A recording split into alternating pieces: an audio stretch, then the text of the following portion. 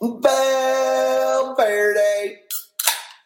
Welcome back to the Fantasy Football Fire. This is the Pyro Podcast, show 326, and we got a doozy for you today, dropping that FF knowledge on your dome, flinging that FF goo around like only your boys over here can do.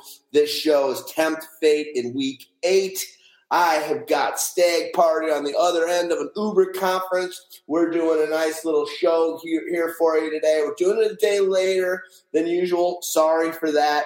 Life came calling in the form of my real job, and I had a bunch of crap I needed to do over the Monday and Tuesday, so I apologize for that.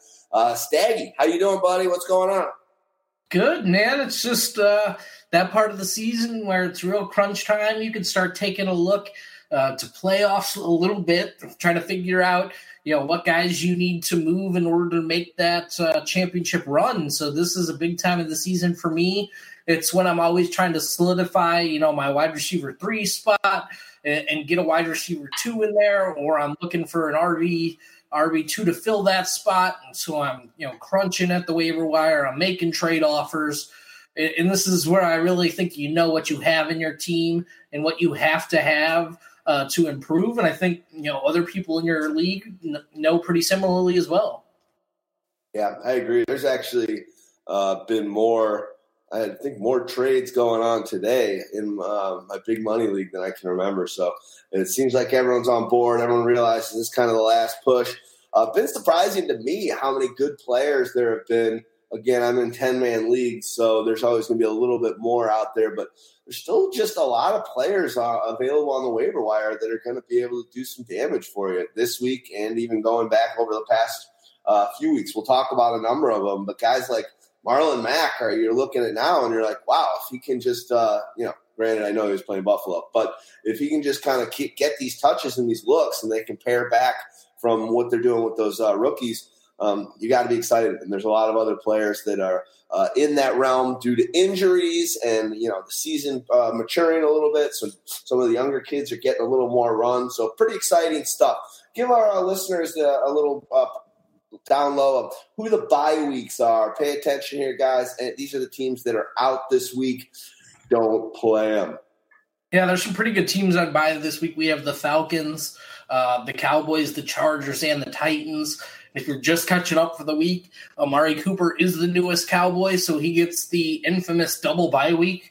It might be good enough for him, though. He was coming off a concussion in his last active game with the Raiders. So just another week to acclimate and another week to sort of get this playbook. So he's going to be up and running next week and hopefully integrated enough into the offense that he can make an impact. Well, since we're not going to be able to talk about them, because they're on bye, what do you think about that trade? What do you think for the Cowboys, and what do you think about for the Raiders side? Well, I never thought the Raiders were going to be able to get a first-round pick back for Amari Cooper. The fact that they were able to get one and one that could be in the top half of the first round because of the Cowboys' record if they don't end up, making the playoffs, which is sort of why they acquired Amari Cooper. I think it's a big trade for them because I just didn't think it would happen. Now, flipping to the Amari Cooper fantasy value, it's hard to see that being a perfect marriage when you have this second bye week and you have, a new team to get acclimated to. Mid-season trades for wide receivers aren't great. We've seen it take, Josh Gordon about a month to get up to speed with the Patriots, and now he looks to finally be there. So maybe you have him for, a late season stretch. But there was a lot to sort of process. If I'm finding a guy who wants to buy Amari Cooper because they're excited about this Dallas offense, I'm definitely willing to sell. You get a team, you're getting a guy who goes from a team attempting 10 less passes a game overall, moving from the Raiders to the Cowboys. This is still a run-centric team that doesn't run a lot of plays to begin with. So, Amari's value is hurt, but he should match up well with Dak Prescott because, Prescott's not a guy who likes to throw into tight windows. Amari Cooper's a guy who's very good at creating separation. And his real problem this season hasn't been, due to anything he's done. It's been more due to lack of opportunities and the team just going away from him at times. So I do think there is something to be said that he can become more consistent. I just do think it's going to take a little bit of time for him to get acclimated in that offense. Nice. Well, as you guys usually know, getting to the games, we like to go to the NFL.com, go off their schedule, follow Week 8, and we go from the Thursday night game and go down. But before we get into Thursday night's matchup, let's listen to this. Want an unfair advantage to dominate your fantasy football league? Well, look no further and download Squad QL, the only mobile app you need to crush your friends and rivals this year. Squad QL recommends the best starting lineup for you each week based on your starters, bench players, and free agent pool. You may ask, how does Squad QL actually do this? The app connects directly with your Yahoo, ESPN, and CBS leagues, pulling in your actual roster and your league scoring system. Squad QL provides waiver and trade recommendations, plus the app gives you player rankings each week. It's all based on your league settings. Squad QL truly is your go-to app this fantasy football season. Head to squadql.com to download Squad QL, your all-in-one fantasy football manager. Squad QL is brought to you by the creators of RotoQL, the leading daily fantasy lineup optimizer trusted by 100,000 DFS players. You can also download RotoQL for free from both Apple and Android stores. All right, buddy. We got after what I felt was like some good matchups going on this Thursday night. This one actually is. These are two teams that are on the same level. I think Dolphins kind of took a hit. Actually, no, they didn't. They've actually been doing all right with Brock. But we got the Dolphins are going down to the Texans. We'll start with the visiting team. Brock Osweiler still in the lineup. How long is Tannehill out? I mean, is there any news on it? It seems kind of vague. Yeah, there is not a lot of news here. So you're sort of sitting and waiting and watching. But right now, Brock Osweiler is keeping everybody in this offense fantasy viable. It's not much of a change going from Ryan Tannehill to him, so I don't think you're too concerned or too worried. Brock over the last 2 weeks has over 600 passing yards. He's averaging 310 a game, 5 touchdowns, 2 interceptions.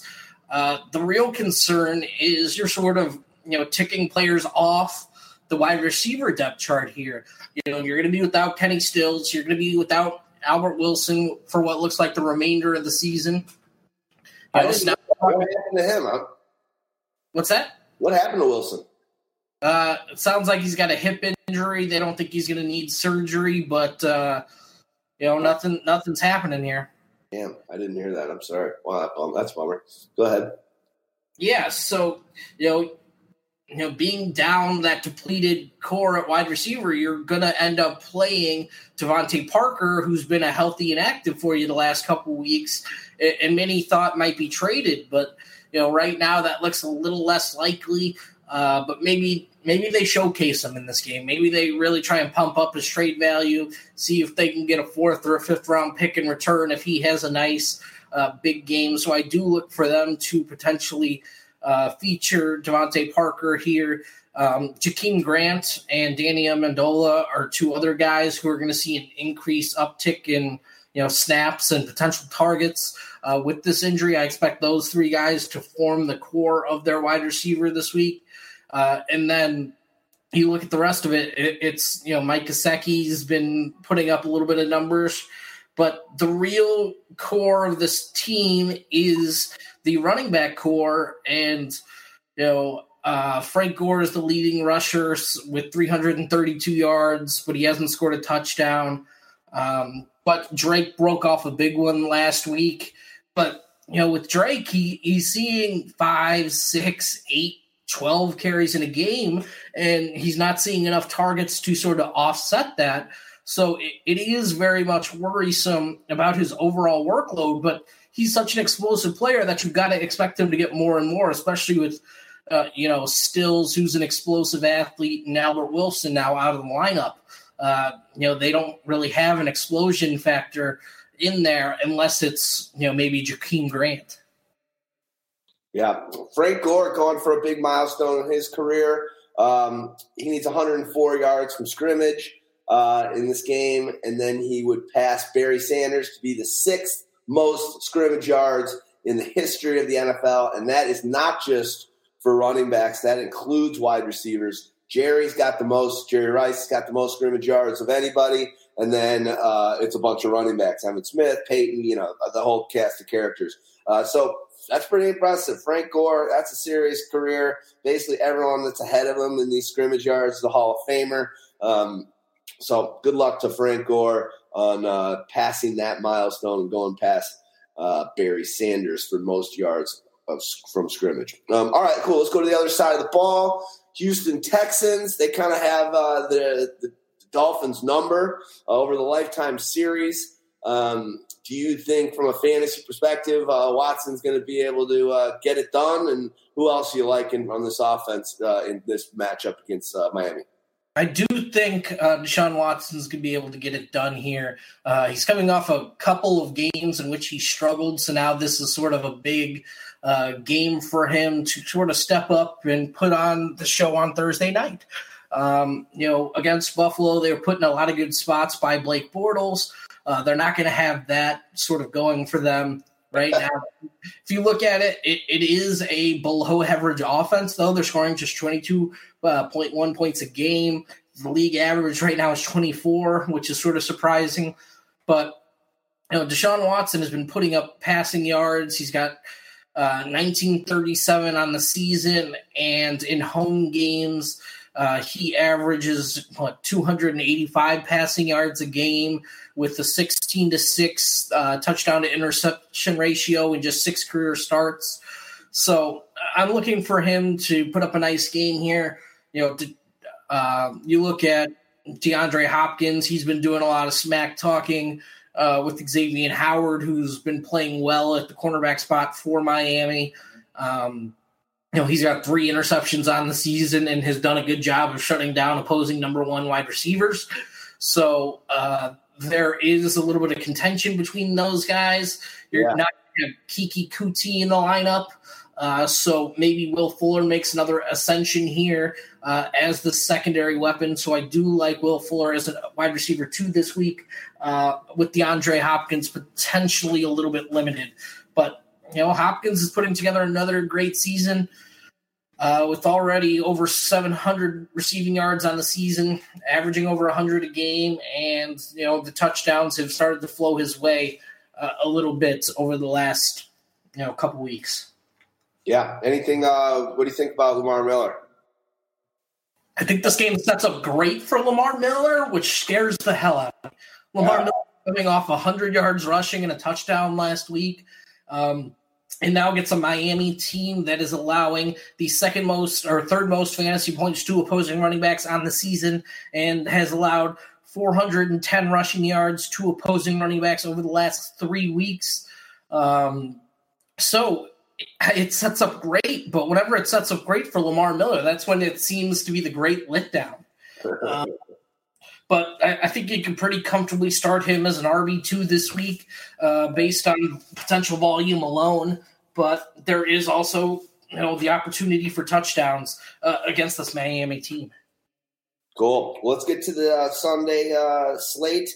Early game happening, another one. So make sure you set your lineup. Last week was a little bit of an issue for a lot of people out there because last minute, all of a sudden, they in that game at Wembley, all of a sudden, I'm spacing his name on San Diego, was called out.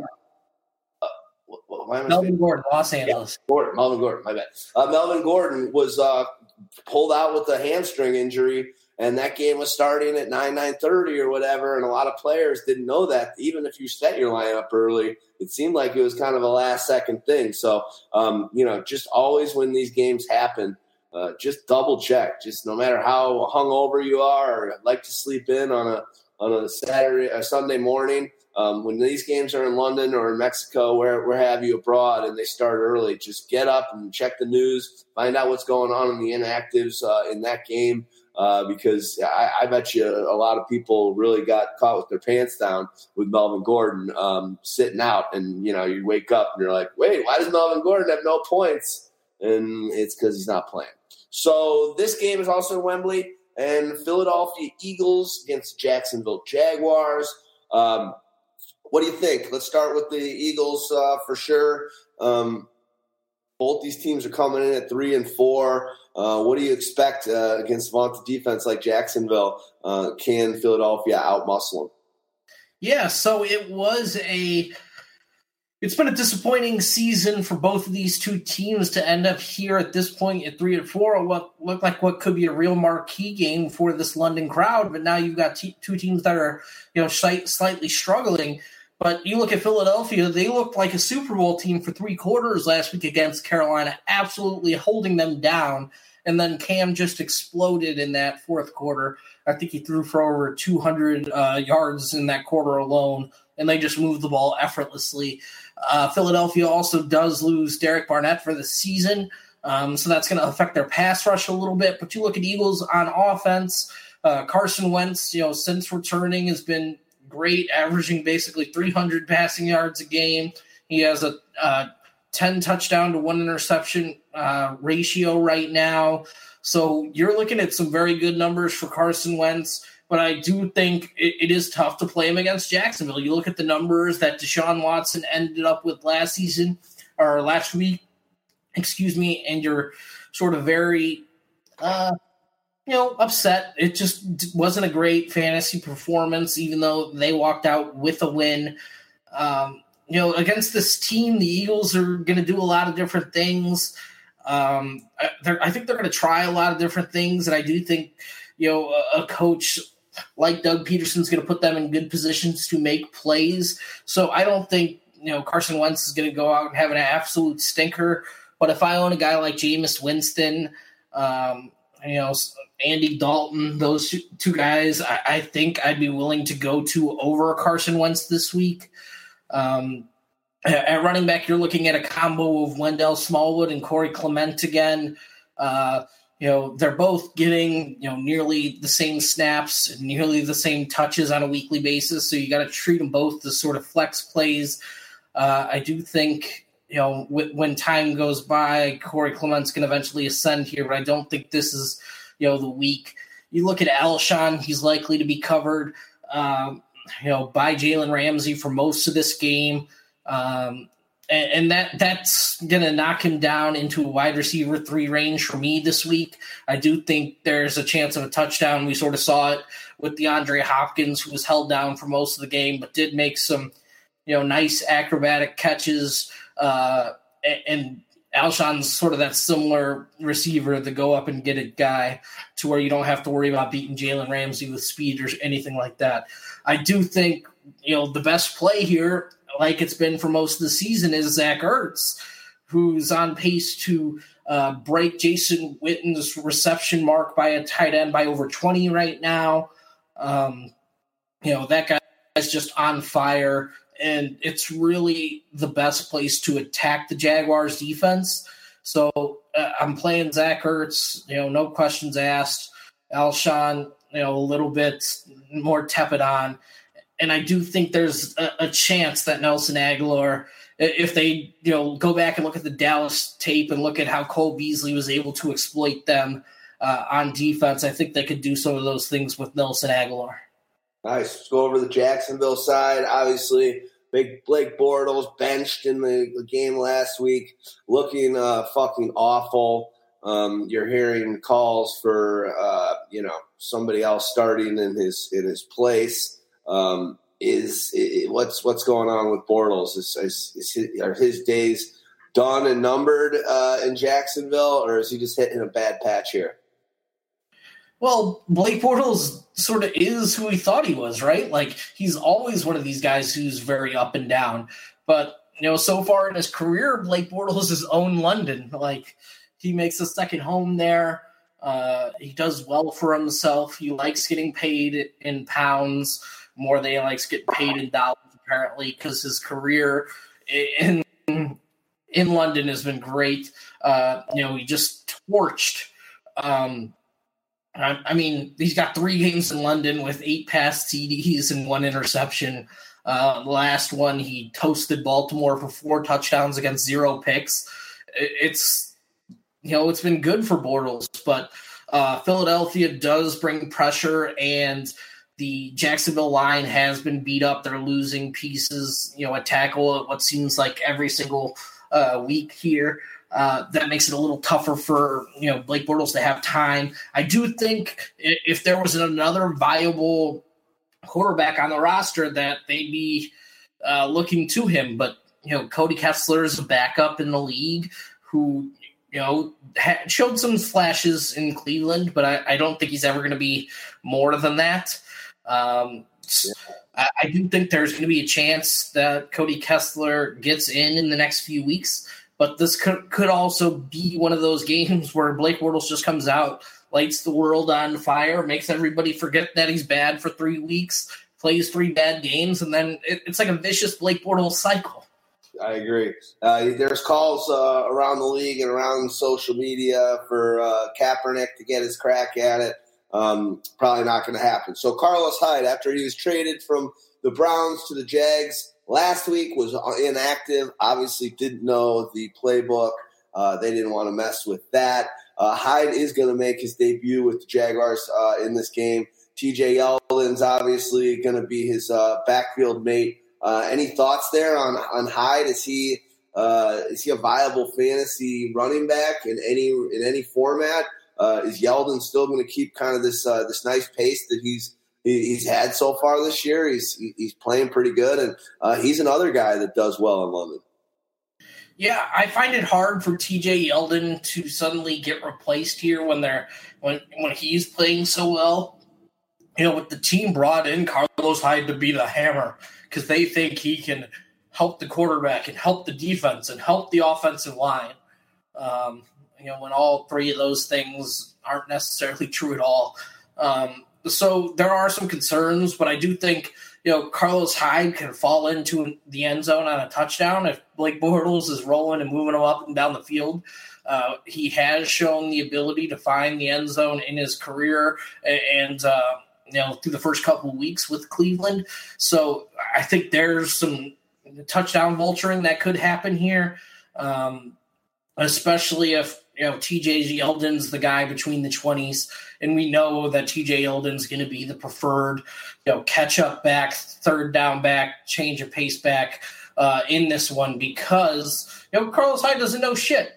It's hard to sort of write, him in for a big chunk of the work when it's more likely to be, just a couple of carries on the day on specifically designed runs for Hyde. So I do think Yeldon's the better play here, but I'm not excited about his touchdown potential with the addition of Hyde.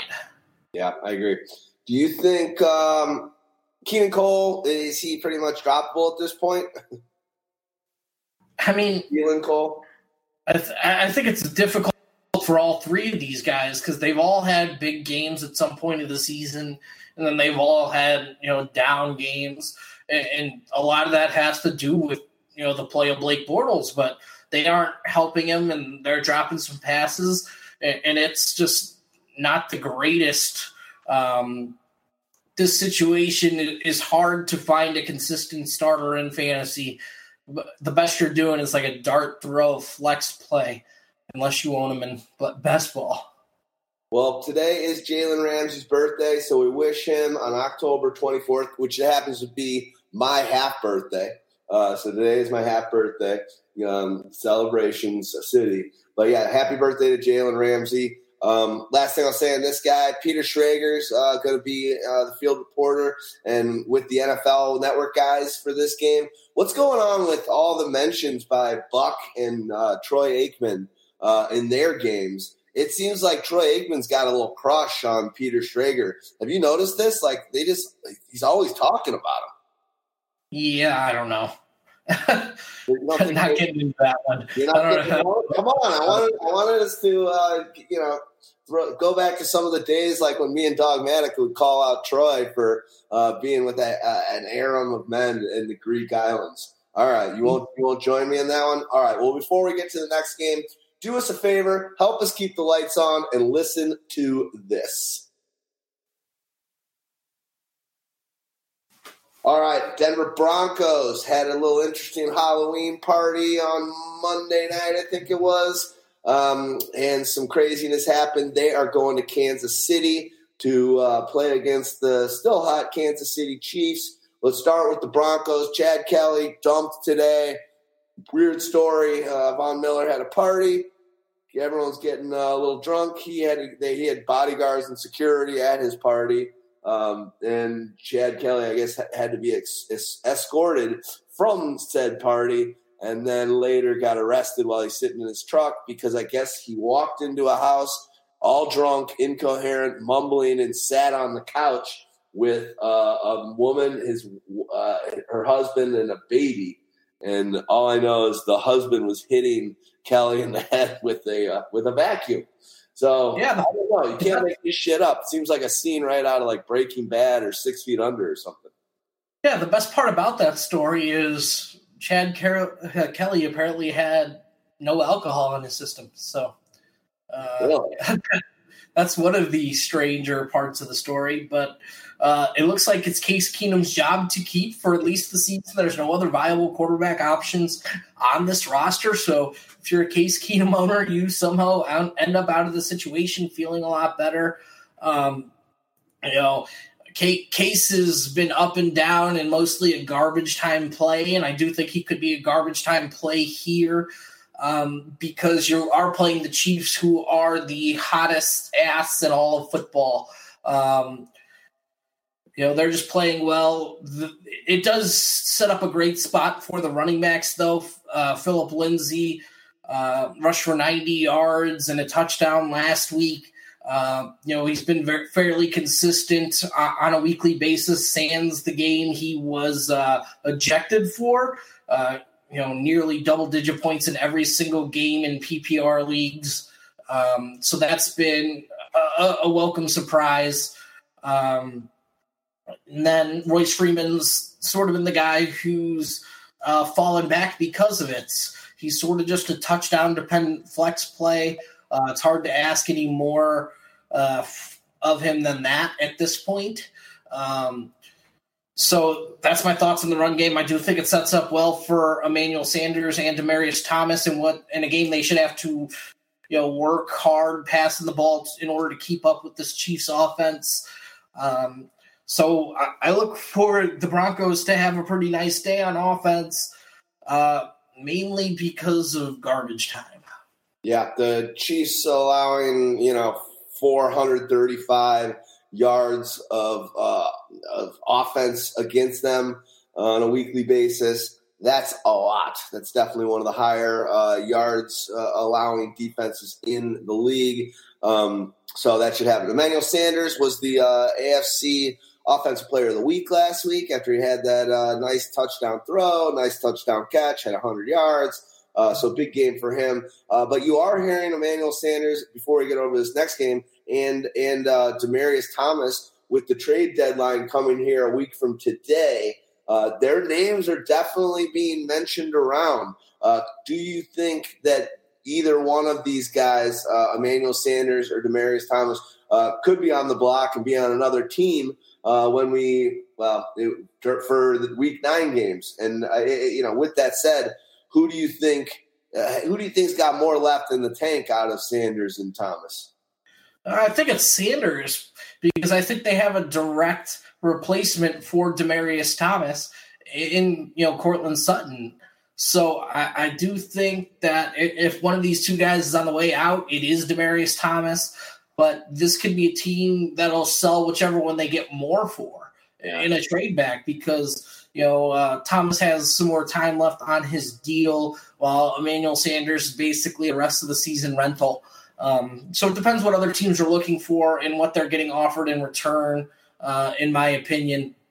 The rest of the team is going to have to step up, but you're likely without Deshaun Hamilton now for the rest of the season after his injury. So now it is Sutton as the core guy replacement And he's played inconsistently, but fairly well so far. With that touchdown catch that he that 28-yarder he caught from Emmanuel Sanders last week, that was an impressive catch, dude. Now, not many. There's about 10 to 15 players in the NFL that I think come down with that ball. So that was good to see. I agree he's inconsistent, but for a rookie, I think they got to be pretty excited with the promise that they've got with that kid. All right, we'll move over to the Kansas City Chiefs. What can we say? You're starting Mahomes. He's got 22 touchdown passes on the season. If he's able to throw, what is it? I think 3 touchdowns in this week's game. He'll be the third player in history with Peyton Manning and Tom Brady to have 25 touchdown passes through the first 8 games of a season. We know what happened to both Brady and Manning in those seasons that they did that. They're the 2 biggest fantasy football seasons by a quarterback ever. The Brady season in 2007 when they went undefeated and then lost to the Giants. And then the Peyton Manning, I think that was his first season with Denver in 2013. Both those guys were MVPs and league winners all around. So Mahomes well on his way to having one of those kind of off the charts fantasy seasons. And goddamn, it's hard not to be rooting for that kid. Patrick Mahomes is actually on pace to have the greatest fantasy season ever in standard leagues. So, ever is a pretty big claim. But, you got to remember that he's also added 2 touchdowns and 120 rushing yards. Oh. He's not an absolute zero in that area like, Tom Brady and Peyton Manning. If anything, they're negatives in the rushing categories. But, Mahomes is sort of a big positive in that area. You look at what he's been able to do, it's been great, and this offense has been playing great around him. We've seen sort of the reascension of Kareem Hunt here over the last couple weeks, and this is a great spot for Kareem Hunt. Isaiah Crowell and then Todd Gurley have each rushed for over 200 yards against this team, over the last 3 weeks. So it looks like a great spot for Kareem Hunt, whether they want to attack, with him through the air or on the ground. So I like everybody in this game. Tyreek Hill, he's the number 2 wide receiver in standard leagues. He's an absolute must play. Kareem Hunt's a must play. Travis Kelce's a must play. So the really only guy worth talking about is Sammy Watkins. As a potential wide receiver 3 or flex. In a game that's got a shootout to it already, I do think there's some viability in, potentially looking at Sammy Watkins. Nice. All right. Well, let's, that's a team. You're pretty much power numbers out the wazoo and you're playing players on the Kansas City Chiefs. I think they continue kind of coming off of that Cincinnati game that I thought was going to be a much more of a tough matchup for them, and they made it look easy. So I think they're going to steamroll over Denver, who looked good last week, but they were playing Arizona. So let's go on to the next game, and that will be the Cleveland Browns are heading to Pittsburgh to play the Steelers. Obviously, an old rivalry here of close neighbors. Cleveland Browns, let's start there. Pretty exciting. We'll start with the running back. Obviously, as we talked about with Hyde being gone, the real question last week is how is the usage with Nick Chubb versus Duke Johnson Jr. going to play out? And I think, I'll let you talk to it a little bit, but I think it was definitely promising for both guys. Duke Johnson didn't really light it up for fantasy owners last week, but he, he's doing a lot better than he was the previous weeks when Hyde was kind of the lead back. What do you expect in this matchup? What do you expect moving forward? How do you feel based on your rankings? How is Nick Chubb? Is he a running back too? Where's Duke Johnson fall in the mix? Yeah. So I don't think anything was crazy in what happened. I just don't think, Duke Johnson produced to the level we probably thought he should have or would have. Nick Chubb rushed for 80 yards and a touchdown. When he's in the lineup, they're likely to run the football or run play action with him. They're not going to ask him to do too much.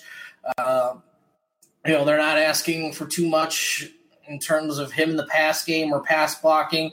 They're pretty much strictly asking him to be a runner and a hammer. So I do think, that's a situation that plays pretty well to, Chubb's strengths at this time in his NFL career. Duke Johnson's going to be the guy when they need to play catch-up football, when they want to throw the football. I do think against the Steelers, you are going to see a little bit more Duke Johnson than you do see Nick Chubb, but Nick Chubb's probably an RB2, especially in standard leagues. And then, Duke Johnson's got some flex appeal in PPR. And I think that's how it's going to shake out for the majority of the season. You're really going to be looking for touchdowns from sort of Nick Chubb that you were looking for, sort of similarly with Carlos Hyde. And we just got to see if he can ascend and do more and sort of take more work away from Duke Johnson. But against the Steelers at home, I do think they're going to be able to put up points, which puts Duke in a good spot. When you look at the passers, I do think Baker Mayfield, had his best game of the season. Rushed for 300 or passed for 342 yards, but added some rushing yards, and that helped his fantasy day sort of in a big way. If he's providing 20 or 30 rushing yards, he's going to give you a little Alex Smith plus if his wide receivers can continue to develop. But the wide receiver core there is, thin to say the least. You need one of these guys to really ascend beyond Jarvis Landry. So I think great play, but everybody else, it's a wait and see. Yeah. Do you think quick question, Duke Johnson Jr., you think this is a nice matchup for him? A couple games ago, you had mentioned how you think Alshon Jeffrey's got a rough matchup against Ramsey. In your flex spot, would you play Duke Johnson over Alshon Jeffrey? I would say I'm asking for a friend, but I'm not. I'm asking for myself. Yeah, it depends on the scoring system. So if it's PPR, I'd go Duke Johnson. If it's standard, I'm going Alshon Jeffrey because I think he has a greater, touchdown odd. I like it. All right. Valverde. Sweet times. Ooh, it's a little frozen, this beer. All right, I'm going to just give a quick shout-out to the beers I'm drinking tonight. Got a special one here from a local brewery in Chicago. So goddamn local that they literally are about 200 yards away from where I live. This brewery called Illuminated Brew Works. This beer is called Junior Astronaut Juice. It's a double dry hopped IPA. Real hazy, real juicy, only 6%. Good times. I really like this brewery. These guys have these parties over down the block. They had one on Saturday night. It's just a cool brewery. They don't have a brew pub yet. They basically do a lot of bombers. They're canning some stuff, but they're an up-and-comer. If you're in Chicago and you ever see their stuff, usually it's going to be more of a Binny's than a Jewel or whatnot, but definitely pick them up. They are going to be someone to watch in the brewery world over the coming years. So I love that beer. I love that brewery. Let's go over to the Pittsburgh Steelers coming off a bye week. What do you think, Ben, at home? James Conner, we were told, we heard that Le'Veon Bell was going to come back last week, say hi to his old friends, and hope that everything was all forgotten. And then we figure out whether Connor keeps the some of the load and shares some of the running with Le'Veon Bell, or if they say, all right, Connor, we're going to run this fucker into the ground, chill out for a little bit, learn, watch, we'll give you some carries here, you're our back to the future, let's go. But that didn't happen.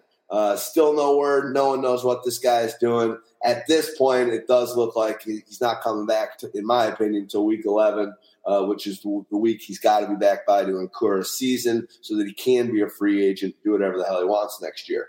All right, what do you think in this matchup against Cleveland, who's actually, pretty solid defense, at least when it comes to actually they're giving up a lot of yards, but you see what's happening with some of their young pieces, and they're keeping the points serviceable. These guys are pretty Steelers and Browns are pretty evenly matched on how many points they're letting up a game.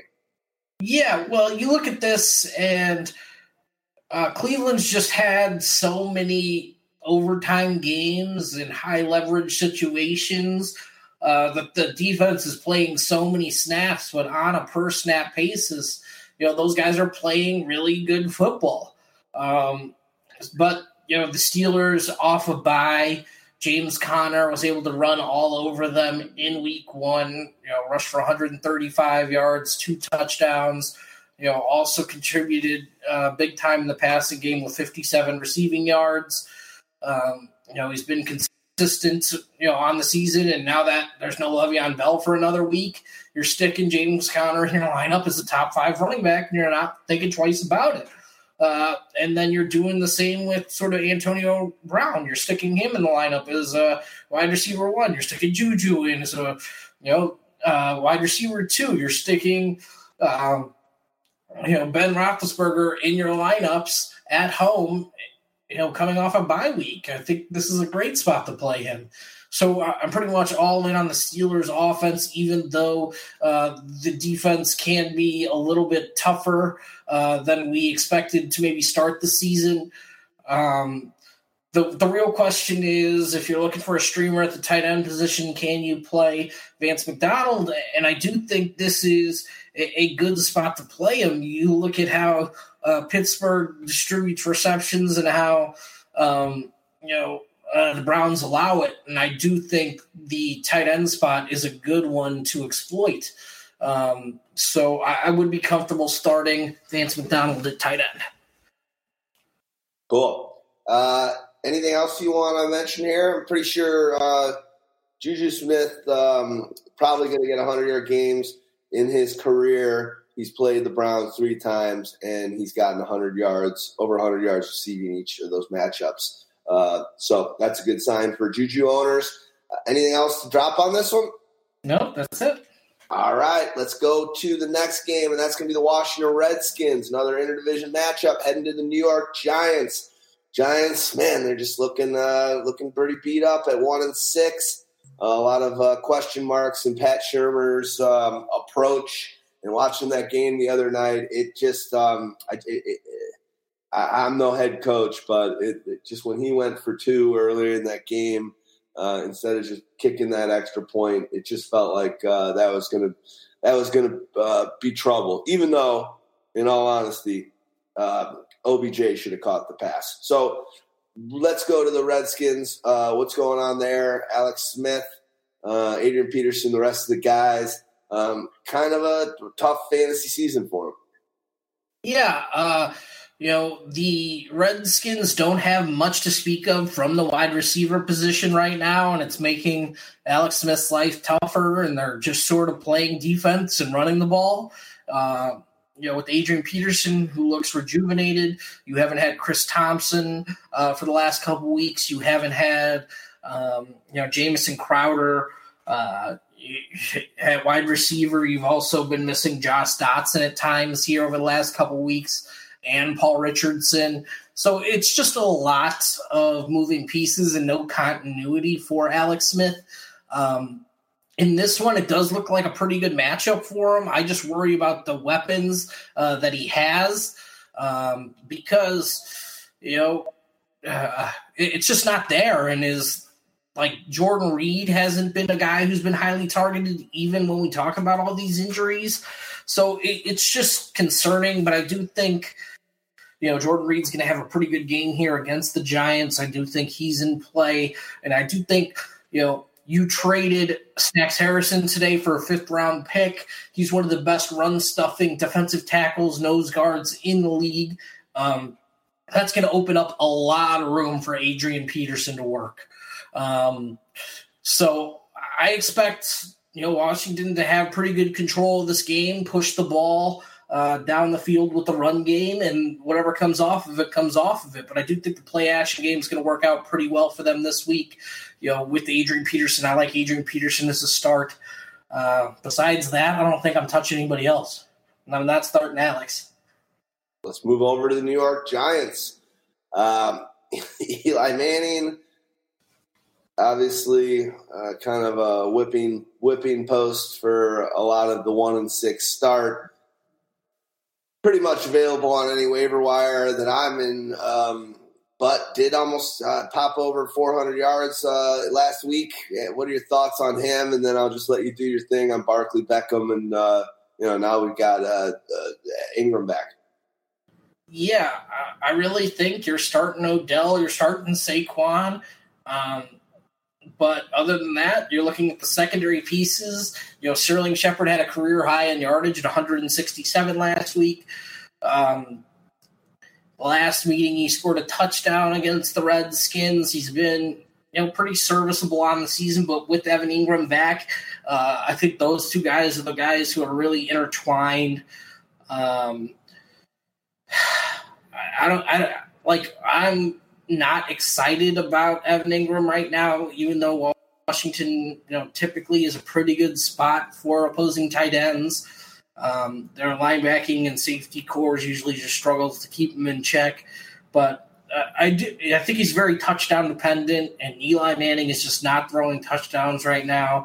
He's averaging 1 a game on the season. The yardage has been there, but nothing else is really coming back with that. But I just think you're starting your studs and any fringe players you're going to avoid against what looks like a pretty good defense, in the Washington Redskins. Cool. All right, let's move on from that game. But before we do us a favor. Listen to this word.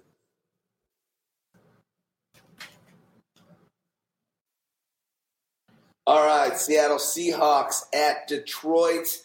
Seahawks coming off a bye week, but the week before, it kind of looked like days of old. Again, it was against Oakland, but it kind of looked like that Russell Wilson scrambling around, getting things done, and looking like the right Russell Wilson that was probably one of the top 3-4 QBs off the board over the last 3 drafts for fantasy football owners. But even still this year, a highly, highly picked guy on draft boards. What do you think? Obviously going up against Detroit, having an up-and-down season themselves. Let's start with the Seahawks. Let's start with Russell, and then let me know what's going on with the running back situation here. It seems like a crowded house, but in all honesty, everyone seems to be getting some stuff done. Yeah, so the running back situation is where you're really starting with this team. Chris Carson, over his past 3, is averaging over 100 scrimmage yards a game. He's had a couple 100-yard rushing games over the last stretch, so I think you're locking him into the lineup. I'm interested to see how they sort of mix in Rashad Penny and Mike Davis at the running back position behind Chris Carson.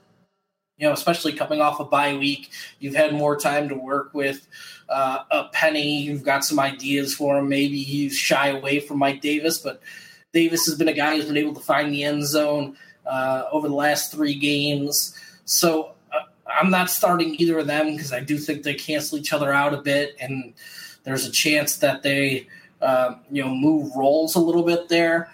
I've heard a little bit of some rumor, and who knows these days? Everyone's got an opinion, and with social media and all the different sites out there, there's actually a platform for a lot of people who don't know what the hell they're talking about. Sometimes that person's me. But Mike Davis, I've heard that he might be a trade candidate. Some teams that are needing running back action even kind of heard his name being brought up at possibly going to the Patriots. Anything there? I mean, he's kind of a practice team guy. He's bounced around a little bit. Could you see that being a move that the Seahawks would make? I mean, you're not getting much for them, or do they just stay pat? I mean, I think if you're getting anything out of Mike Davis, if you're getting a 6th or a 7th round pick, I think it's worth the gamble for the Seahawks to try and restock the coffers as they head forward into the future. I just don't know if that's something that's going to come to fruition here. It seems like that kind of like would be similar to the move that actually the Browns just did, where they didn't get much for Hyde. They're like, you know what? Chubb looks good. We drafted him high. Of course, the woman that lives above me is moving around furniture right now. Why not, it's almost like addition by subtraction, where you get rid of Davis so we don't have to keep playing him because he's doing pretty well, and see what we got in our first round pick in pennies. So I don't know, just food for thought. Mike Davis, if something like that does happen, here's what I would say. Just in general, as a strategic move for you, pay attention. Always have your phone. I get alerts sent to me based on a lot of teams and a lot of different apps, whether it's the NFL ones, Sleeper Bot, what have you. But be ready if something happens between now and the trade deadline next week and one of these guys goes to a situation. Again, not saying Mike Davis is all that, but if a guy like Belichick wants him and all of a sudden he's there, I like him more than Kenyon Barner. Just keep an eye on this because you got to pounce quickly if it's past the claims period. There's going to be some more action with some guys that might be available on the waiver wire. Could be, not gonna, could be. And if you pounce, you might fall into a lucky little thing. Another guy I feel about that a little bit, I'll just say it now while we're talking about it. I feel like Alfred Morris could be a trade candidate. He's a guy that's available on a lot of waiver wires, kind of gets picked up and then dropped a lot. But Alfred Morris is a guy that I could see transferring teams here to give a little more opportunity for Raheem Mostert or whatever you say his last name. So just be ready to pounce and make some moves. These are tertiary players, but when you're talking about the running back position with all the injuries that happen, we've seen it already this year. All of a sudden, one guy goes down, and a dude that was a practice squatter a year and a half ago is now putting up fantasy points. All right, go on to the wide receivers. I'll let you kind of close out the Seahawks and do your thing, Stagg Party. Yeah, the Seahawks, I think Doug Baldwin, another week healthier, is going to help him. Tyler Lockett as the deep threat, but probably likely covered by Darius Slay in this matchup. So I do like Baldwin in the slot as the guy who gets the most action. But Russell Wilson, they're just playing so tight to the vest that it makes it hard for me to trust starting him right now. The rest of the guys, tertiary players, David Moore, I think we need to see his continued ascension before you can just stick him in the lineup. In the tight end positions, suffered a couple losses there. I don't think anybody's, really fantasy viable heading into this week. All right, let's go over to the other side. Detroit Lions. Matt Patricia's got this team 3-3, coming off a nice offensive performance against Miami.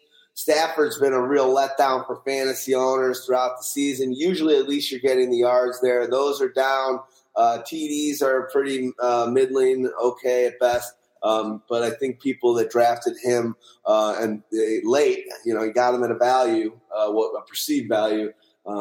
If you've ridden with him throughout this year, he's probably got you in a place where you're not standing with a great lineup unless you're stacked elsewhere. But Stafford, a real letdown season, a guy that usually kind of outperforms and is in there in that kind of top 7 or 8 quarterback, sometimes even moving a little higher.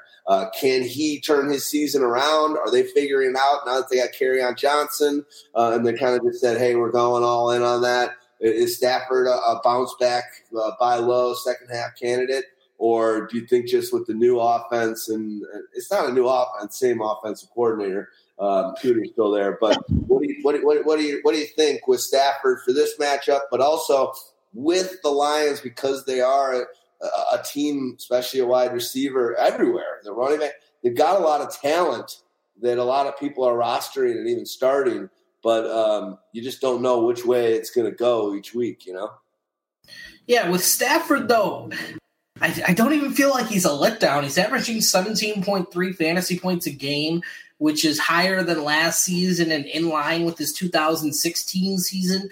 A lot of it just has to do with sort of the explosion of other quarterbacks. So Stafford's doing what he's always done. He's averaging 2 touchdowns a game and like 250 passing yards. So, the numbers have been good, not great, but with everybody else exploding, it's hard to stick him in your lineup as a weekly, QB1. But, when he plays good offenses and when they have to play this brand of football where they spread it out and get it out to the wide receivers, there's not many quarterbacks who have a better wide receiver core than Matthew Stafford. I think you can start Tate as a wide receiver 2. You can start Galladay as a fringe wide receiver 2. And then Marvin Jones is a flex play that you're trying to pick your spots in. This week, that's pretty much how I have them, rated. Against the Seahawks, there's no true shutdown corner or shutdown defense anymore, so I'm not really worried about any of those matchups. It's just Marvin Jones is real touchdown dependent or big play dependent. Yeah. All right, let's go to the next matchup, and that's going to be Tampa Bay Buccaneers are headed to Cincinnati. I'll let you kind of run with it a little bit. Cincinnati's defense is actually letting up a lot of yards, and they're actually letting up a lot of points. But the same thing can be said for the Tampa Bay Buccaneers, who are definitely giving up a lot of points as a defense, and giving up a lot of almost 420 yards a game as well. So, what do you see happening in this game? We'll start with the Bucs side. Winston finally kind of getting in his groove. Seems like he's been putting up some nice games. He even had some nice rushing action going on last week with 55 yards and a TD. Yeah, Jameis Winston's been playing pretty well. He's a guy who's going to turn the ball over a bit, when tasked with a lot of, responsibilities. But, this is a pass-first offense that's, trying to push the ball down the field. Jameis Winston hasn't been as good pushing the ball down the field as, Ryan Fitzpatrick. He really hasn't hit any of these deep passes yet this season. But I expect that to be something that they're working on and, expecting it to hit a little bit here over the next, couple weeks. This is a game that lines up great for fantasy. Both these teams have bad offenses with pretty good defenses, or bad defenses with pretty good offenses that you want pieces of. So this is going to be a game that people in DFS are targeting for game stacks.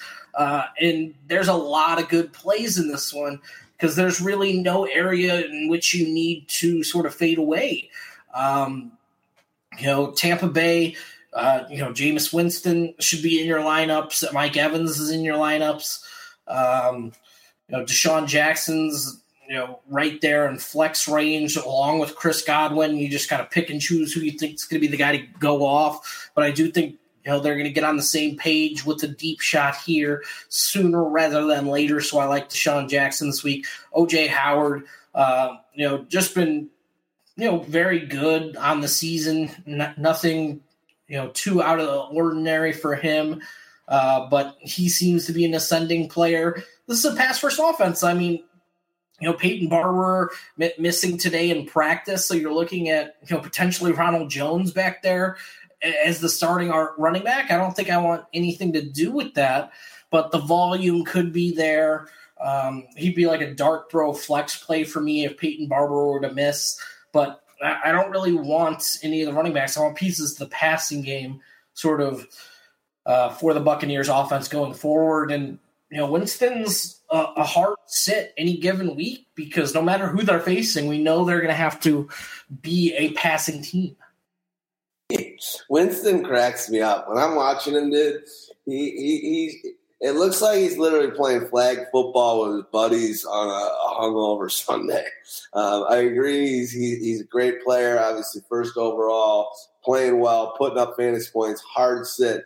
But there's just something – there's a loosey-goosey, flimsy approach to him on almost every play that isn't a handoff. That it's just – he's such a live wire.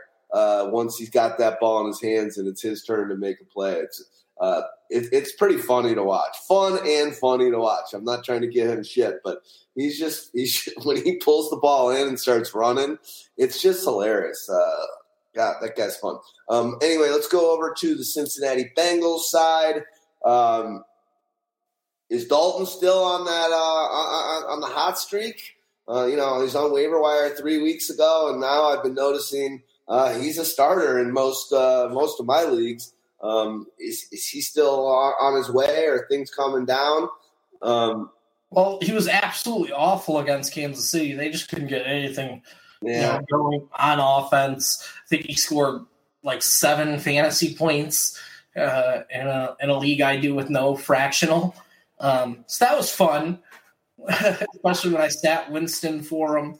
Not the greatest outcome, but the matchup was there. And the matchups here again, the Tampa Bay defense allowing nearly 420 yards a game, over 30 points a game. They give it up to all positions. So I'm starting Andy Dalton, I'm starting Joe Mixon, I'm starting AJ Green, and I don't think there's any question about the last two I mentioned. The guy who's most on the fringe is Andy Dalton, and then you look at guys like Tyler Boyd, who got off to a great start this season, but they didn't even look his way last week. He ended up with an underwhelming performance. CJ Uzoma, with no Croft and no Eifert, he's going to be a guy you're sticking in your lineup. Had a touchdown last week, but I think if you're looking for a team to stream from, you're looking for that wide receiver 3, you're looking for a tight end. The Bengals are one of those places you want to look. The Buccaneers are just bad against opposing, tight ends. So that's an area I'm looking to exploit with, CJ Uzoma. They're giving up the most fantasy points a game to opposing tight ends. Oh, that's good to know. Joe Mixon. I love the guy. He's performing. Obviously, he got injured for those 2-3 weeks or whatever. But it looks like he's got a ceiling on him that I didn't foresee. He doesn't seem like he's got that explosive, take the top off, have a really big game kind of player. Is that just kind of a happenstance and a situation this season in the games that he's had, kind of finding his way since the injury? Or is that something you think is just going to kind of be the, the markings of this player this year and moving on? He's a consistent guy, but he's never just going to go nutty on you. Save for last year a little bit, maybe more. Is Mixon more like a Mark Ingram type, where you like him and you like the productivity, but you just can never expect him to just kind of be your week winner?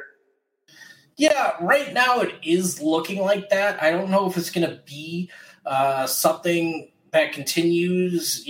Mixon was a game breaker at the collegiate level. We just have not seen anything close to that so far this season over the last couple years. He's getting like 80 to 120 scrimmage yards on a weekly basis. Besides that, touchdowns have been there for him at times.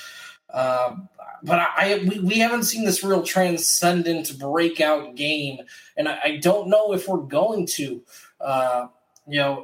In this one, it could be, though. Tampa Bay just gives up fantasy points across the board. So if you're looking for a week for Joe Mixon to break out, this could be it.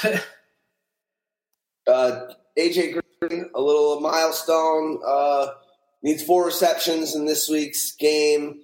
to join only in the history of the NFL, only Marvin Harrison and Larry Fitzgerald as the only players in NFL history with 600 receptions and 60 touchdowns in their first 110 games. So that's good company to be in for A.J. Green. I figure he will get those 4 catches. Impressive stuff. His numbers are a little bit lagging, those guys. Maybe not as much Larry Fitzgerald in the touchdown department, but A.J. Green, always productive. I love that. He's probably my second favorite player in the league. Him and Julio are neck and neck. I love watching A.J. play. Let's go to the Jets are coming here to Chicago, play at Soldier Field.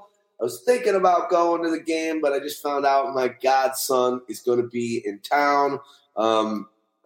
And I'm pretty much obligated to go hang out with him. I'd be a real deadbeat godfather if I'm going to the tailgate and go to the Jets-Bears game when I haven't seen this kid in almost 9 months. So enough about me, and let's talk about this game. New York Jets, what do you foresee happening? Bears, the defense obviously started out gangbusters, still looking good, but it seems like they're letting up a little more points, a little more yards. Their schedule's pretty tough, but is this one where they're going to be able to kind of make the Jets look like the Jets, or have they evened out a little bit after the Mac buzz from the start of the season? Yeah, this one, if the Jets were healthy, I'd feel a lot better about it, but they lost Bilal Powell to a neck injury that could end up threatening his career, so wish him well and his recovery. So it does look like Isaiah Crowell is going to be the guy you want at the running back position, but he's banged up. The Bears are the only team in the NFL that haven't allowed a rushing touchdown yet this season. So even if he is the only guy back there, he's not somebody I really want to start, as he's sort of touchdown dependent, to have a nice fantasy day. The rest of the guys, you look at the pass weapons for Sam Darnold, and it's just going to be thin because, Robbie Anderson's a little banged up. Quincy Enunwa was likely out this one again. So they're just really banged up across the board that I want nearly nothing to do with this offense this week. Jermaine Kearse was an interesting guy, last week in DFS for a lot of people, but he put up a 0 spot. So the real guy you might want most to do with is Chris Herndon at tight end. If you're scraping the bottom of the barrel there. Nice. Who replaces Powell? I know that we were on a thread with some of our guys earlier today, and Wheeler had said he's keeping his eye on Elijah McGuire. Yeah. The thing is, McGuire's not back this week. He's back next week. Potentially he's on IR designated to return. So we'll see if he's able to get back active and healthy. But until then, I do think I would make a late, your Sunday morning pickup where you can hold the guy and see what happens until next week. That's a potential move I'd make because I do think McGuire is an explosive rusher and does enough as a receiver that he can replace a lot of the production of Bilal Powell. But Bilal Powell's been pretty good in his career, sort of always underrated. But it looks like that career might be cut a little short. Yeah, that's a bummer. All right, let's go over to the Bears side of the ball. Coming off that tough loss to Patriots last week, Mitchell Trubisky in his first 16 games had some crazily low number of 9 touchdowns, and then now over the past 2 or 3, he's pretty much equaled that. Trubisky in a redraft format. Is he proved enough that he's the starter? Is this a matchup that keeps that going for him, or you're kind of flipping a coin and you don't know when he's going to do it or when he's not. What are your thoughts on Trubisky? And then give us your kind of outlook on the backfield and such. This is a pretty good matchup for Mitchell Trubisky going forward.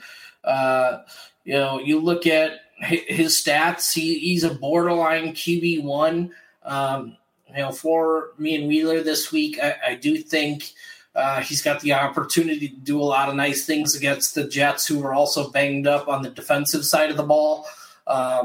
So that's a good spot to exploit if you're looking for a streamer at the quarterback position. You have one of those guys on bye week. If Mitch is still available, I think you can go back to him and like your options there. In the backfield, Jordan Howard just hasn't been getting enough consistent carries to feel good about. But then, he scores 2 bunny touchdowns last week, has some touchdown deodorant, and all is right with the world. Deodorant.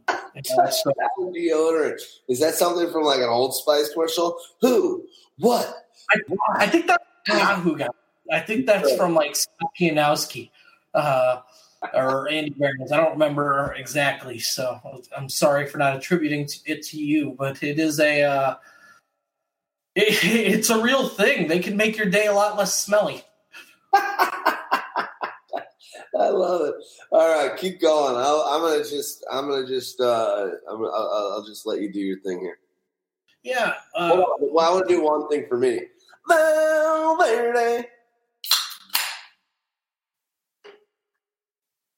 Go for it. Yeah, Tariq Cohen's been the guy, who's really ascended over the last couple of weeks. They're using him as a rusher and a receiver. There's nothing to sort of dislike from his game in this one. The only thing you could dislike is if you think the Bears, get up early and then, keep it rolling.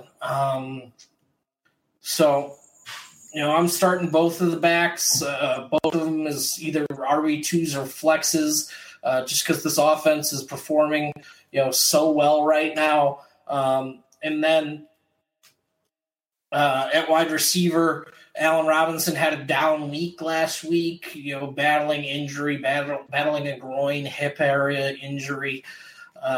So that's something we need to watch to see how it progresses. But, Trey Burton was the real standout star of that game. I think you can go back to him and continue riding, the hot hand. I think they realized during their bye week that he was a guy they had to get, much more acclimated in the offense. He's got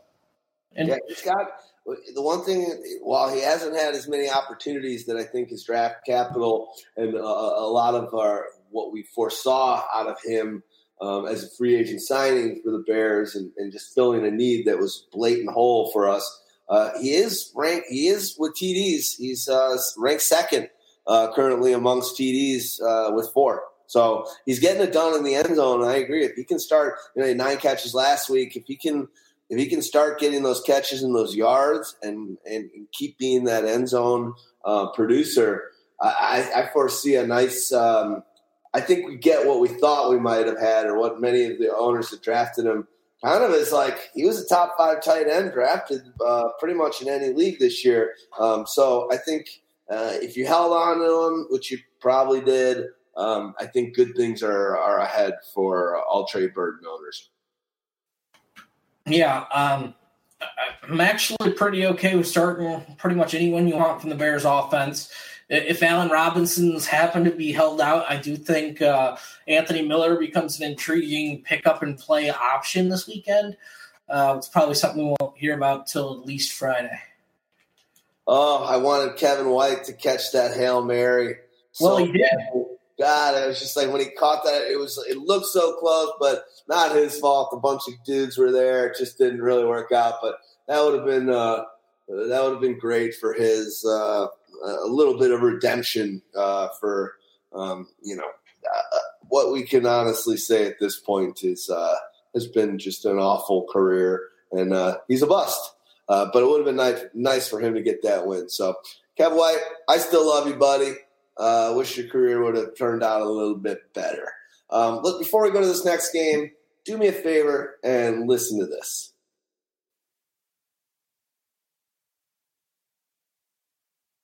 All right, Baltimore Ravens at the Carolina Panthers. We'll start with the Ravens. One thing that surprised me when looking today in one of my leagues, somebody traded John Brown straight up for Andrew Luck. And I was like, God, why would that guy take John Brown? Having a great season, in a half-point PPR. He's the 22nd wide receiver ahead of a bunch of bigger names, guys like Landry. He's producing, coming off his best game of the season. Let's talk about these wide receivers first. In this matchup against the Panthers, are you liking any of these guys? The way that Flacco's been throwing, getting a lot of passing yards, or is this a tough one for them? It's sort of mixed reviews. I think it's going to be tougher on both sides. When I look at the Baltimore Ravens on offense, though, I do prefer John Brown, and his schedule, upcoming makes him one of the best trade targets at the wide receiver position. So if somebody's selling John Brown, I'm a guy who'd be looking to buy to solidify a wide receiver 3 spot. Crabtree is still viewed as, potentially the number 1 wide receiver on this team, but that gives Brown, the opportunity for prime cornerback matchups. And the Carolina Panthers sort of play a brand of defense with a lot of, cover 3 zone that allows for players with speed to take advantage of them. So I do think John Brown's the play of wide receivers, going forward. Cool. Let's talk about Flacco. Let's talk about the Collins versus Javoris Allen. And then, I think we can pretty much move on unless you want to talk about the tight end position, which seems to be a different dude every week. One of their 8 tight ends, doing something. Matt Williams this week has a touchdown. Mark Andrews has a touchdown. The next guy, I'm waiting for them to be like, Pitta's hip is healed, and he just scored a touchdown for the Ravens. At this point, I wouldn't write anything off anybody scoring from the Ravens tight end position. At running back, I think you're at best starting Alex Collins is a low-end RB2 and sort of hoping for a short touchdown, but those opportunities also go to Javoris Allen far too often. It's just not exciting to me from a run game standpoint right now. It's hard to count on either of these guys being the real standout. I'm not really liking either of the options at the wide receiver or at the running back position for this team this week. Should we just move over to the other side of the action? Yeah, let's do that. So the Carolina Panthers, we talked about their hot fourth quarter last week against the Philadelphia Eagles. Christian McCaffrey, since his one big game rushing, basically all his other games are equal to that on far more carries. So he hasn't really progressed as a rusher except outside of one game. But his viability in PPR leagues that he catches passes, and he's going to continue to catch passes. So, I'm liking them. Cam Newton, even against a tough Baltimore Ravens defense, I think he's in your lineup as a QB1 weekly. Since week 1, he has at least 2 touchdown passes in every single week this season, and he's had at least 29 rushing yards in every game. So, Cam's rushing is just providing you a real nice floor on a weekly basis that you're ending up starting him. Devin Funchess has been, a good wide receiver 2-3 flex play. So I'm sticking with him in that range. I don't foresee this being a great game. I think this is going to want to be one of those games that's one of those slobber knocker. A lot of hitting, a lot of defense. So if you're into that. That's the sort of thing you're into, which I'm not in fantasy football. Anyone else? Curtis Samuel had a touchdown last week coming back from an injury. Is there anything there for him? Or, again, is this just kind of – it's kind of Newton and Christian McCaffrey, right? I mean, Function gets it done here and there, but definitely a bit of a risky guy. Obviously, he's progressed as a player plenty, but he's 6. He's a 5 for 50, and you're hoping for a touchdown. Yeah. Greg Olson's been back and been pretty good over the last couple weeks, scored a touchdown. So he's a guy you're looking in the back end, tight end 1 range. Other than that, I think the plays here are pretty clear. You're sort of watching and seeing with Curtis Samuel and DJ Moore. They're still being sort of passed over in favor of other options at the running back position or at the wide receiver position. They're playing sort of old vets over these young, explosive athletes. Yep. Okay. Let's go to the next game. Indianapolis Colts heading to Oakland to two teams that aren't getting much done in the win column, but the fantasy gods and the fantasy production gods are shining their light on the Colts in many ways. The Colts are putting up points. Start with luck. Obviously, Mac probably had his best game of his career. And tell me what you think can go on with this team. Hilton, is he healthy enough to get some things going? Give me the lowdown. I know Hilton had a couple of short touchdowns last week, but he's almost turned into a Jarvis Landry type guy, which is the invert of what we got to know explosive Hilton by. What are your thoughts on this team at week 8? Kind of getting their gel, coming together under Reich, and what you think can happen against the Raiders, but also kind of what you think Colts can do for the remainder of the season and people that own players in this team can expect. The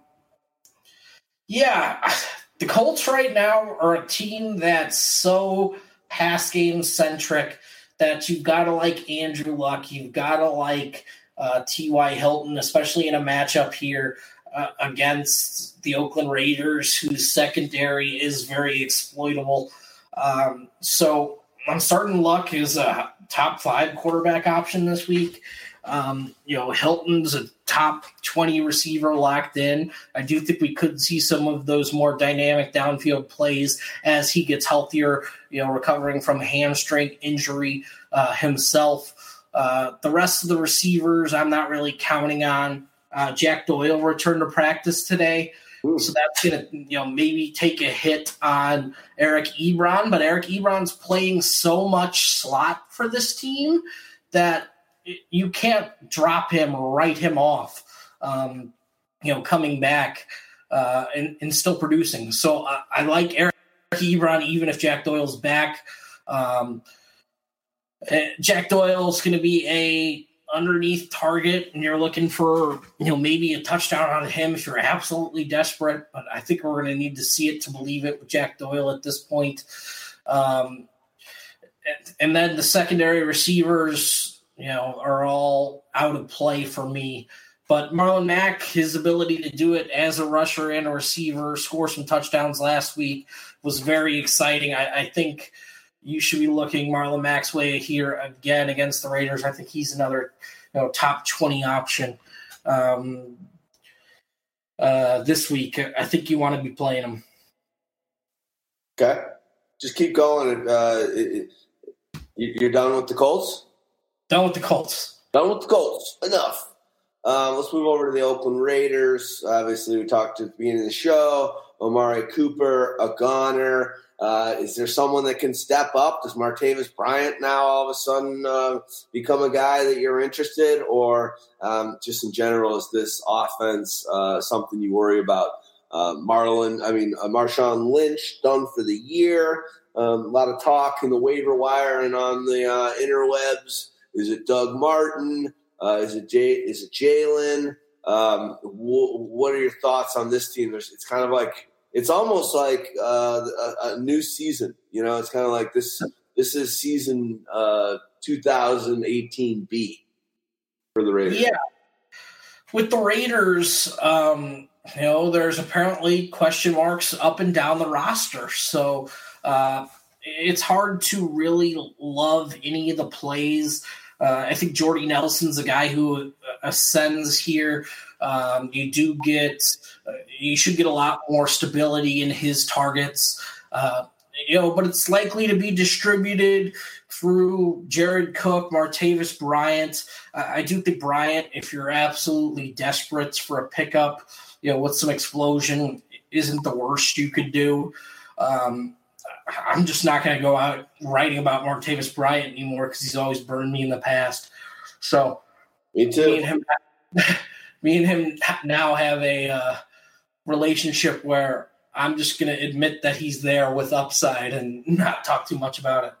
Doug cool thing I posted, just sorry to interrupt you, but cool thing I posted on Twitter earlier today was an awesome rant from an unknown Raiders tight end, Lee Smith, in defense of Derek Carr.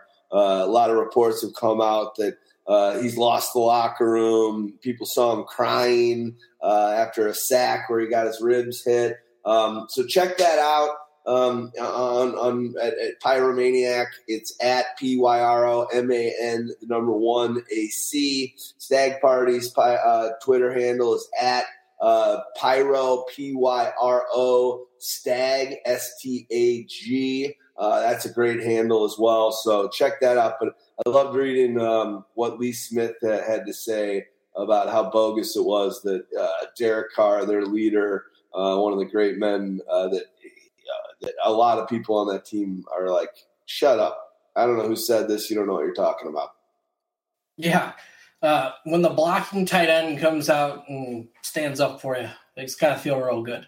It's not the head coach or anything or anybody like that. Lee Smith, I know Lee Smith as a relief pitcher for the Cubs. Yeah. At running back, I think you're looking at Doug Martin as the guy who's likely to be a workhorse. Who's going to step into Marshawn Lynch's role, probably the goal line work. But the rest of the guys, Jalen Richard, we probably know what his role is. He's going to be the passing back and the hurry up pace back. You should see a little bit more out of this DeAndre Washington, who hasn't been active here, this season. But Doug Martin's the guy you want. But right now it's like a wait and see flex. Yeah, you can't be too excited about anything Raiders at the given moment. Even in a matchup against the Colts, who are middle of the road, nothing awful, but just tough to. You got to kind of wait and see with the Raiders, see how this all shakes out in the second version of their season.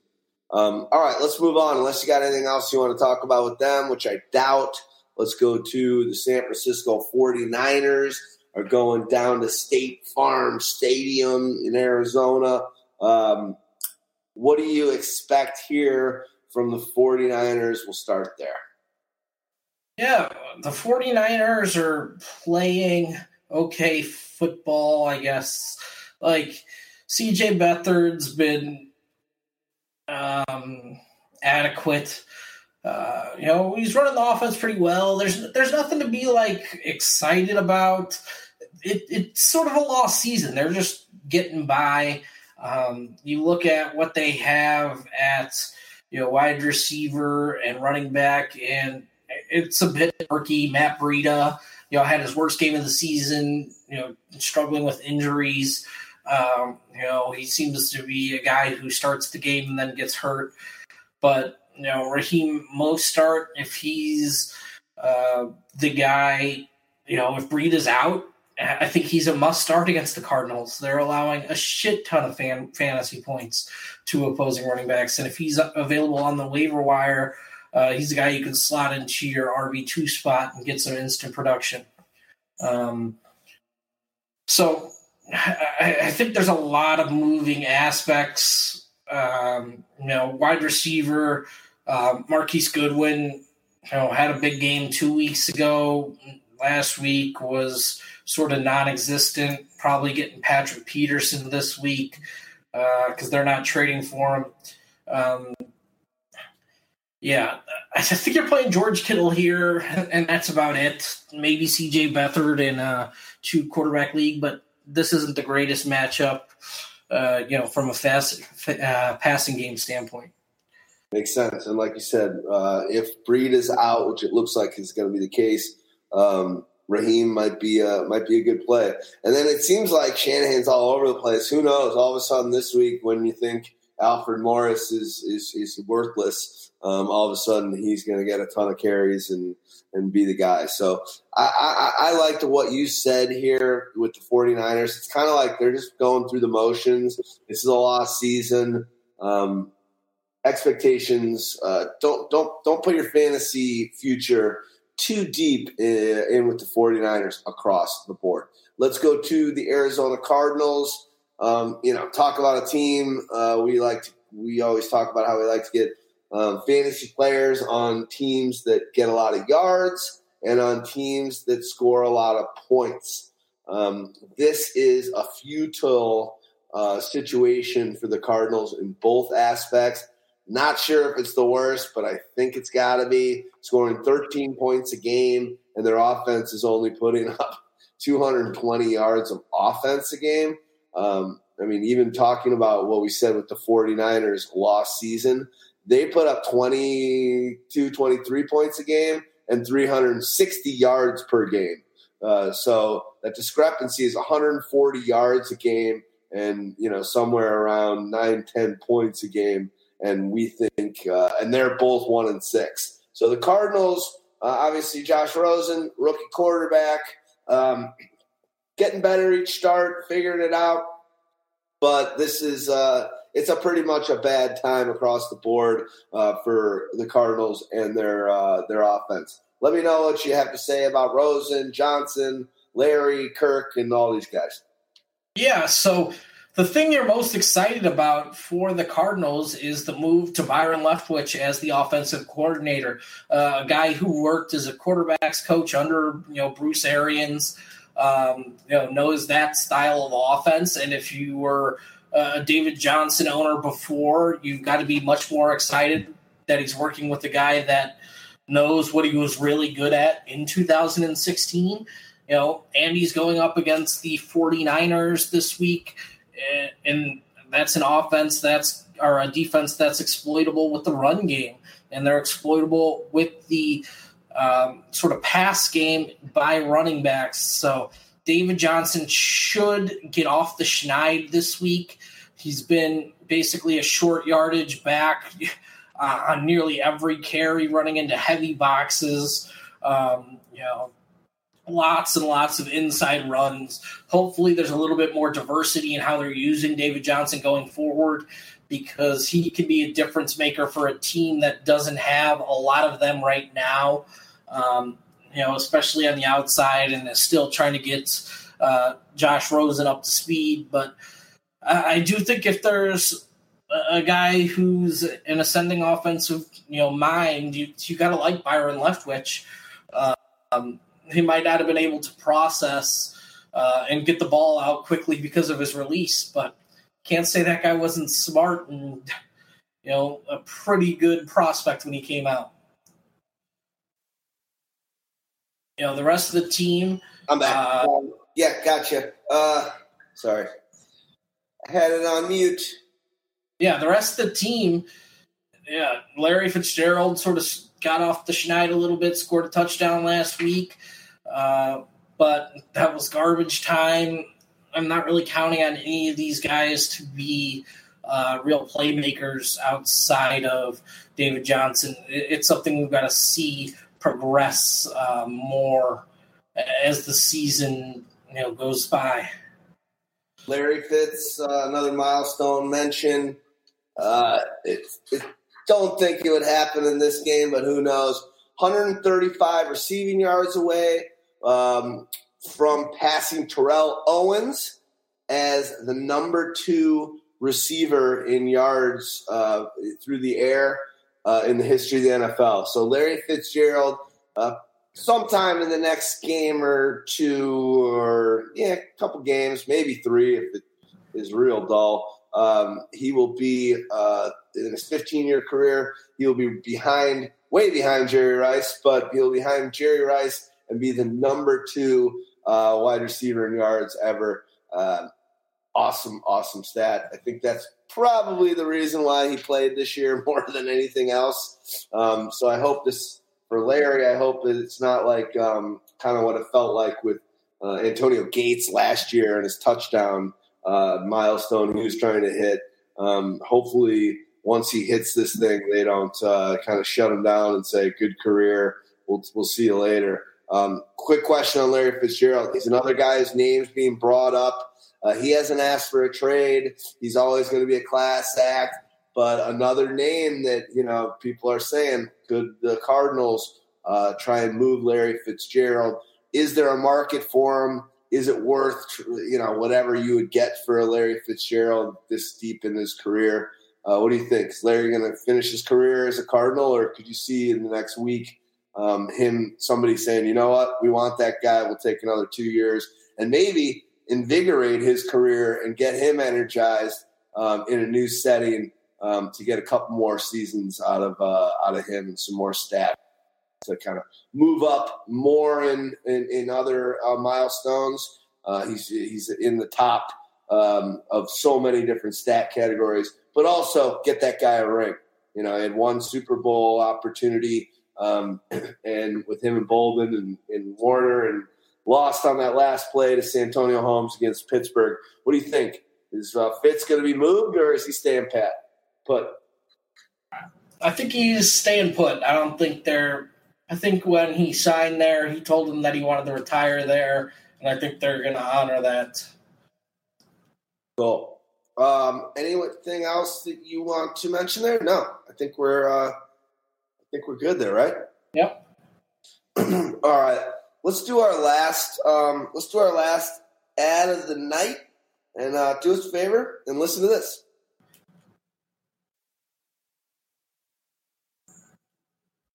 All right, the Packers at the Rams. All right, we got the Packers who are, obviously not having the season that they would have wanted. Their defense is it seems to be letting up a lot of points, but they're having some good moments. And then you got the Los Angeles Rams, who are the favorite to win the Super Bowl and the only undefeated team left in the NFL. Let's start with Aaron Rodgers. What are your expectations in this game against this tough defense for Aaron and the crew? Yeah, with Aaron, I think he hasn't played as well this season as he has in the past. But then when you look at his numbers, they're pretty damn gaudy. 12 touchdowns, just 1 interception. And then, Devontae Adams has been a top 5 wide receiver. He's got 6 touchdowns on the season. Jimmy Graham's been a guy who's added a little bit and, had his sort of 100-yard game back in week 6. I do think after a bye week, this Packers offense is going to have some things figured out. They're going to be a little bit better. I do think McCarthy, for as much flack as he gets, they do seem to come together when their backs are against the wall a bit. So I'm looking for this offense to sort of, gel a little bit. And one of the ways I think they're going to do that is when they self-scouted. They said they're going to run the ball more. And when they self-scouted, hopefully they realized they would stop running with Jamal Williams and start running with Aaron Jones, because I think that's going to be a big boost to their game and allow a lot of different things to happen with that offense. So I look for him to be more involved, but it's still, I've got to see it to believe it. They did say that they're going to do that, though, because, like you said, we've been talking about this for weeks, and it just doesn't seem like Mark McCarthy's feeling the same way that Aaron and the rest of us are. Yeah, they didn't say – they said specifically they need to get more rush attempts is how they planned on fixing the run game. So they didn't say who they'd be going to. But, I think any smart team that did a self-scout has to realize that Aaron Jones is by far their best true runner going forward. Agreed. Let's go to the other parts of this team. Like I said, Davante Adams lighting it up. He's been just awesome. As a first-time Davante Adams owner this year, I love that guy. Watching him is pretty awesome. He is a tactician. The routes he runs, he's just exciting to watch. I'm a wide receiver guy, and just being a Bears fan and kind of always hating Aaron Rodgers, and I don't dislike the Packers, but just have stayed away from them in many ways. Davante Adams ain't no joke. Yeah, I think Davante Adams is primed to have a great season. If he finishes as top 5 wide receiver, I won't be surprised. I did think he was more of a back-end wide receiver 1, but the targets have been there.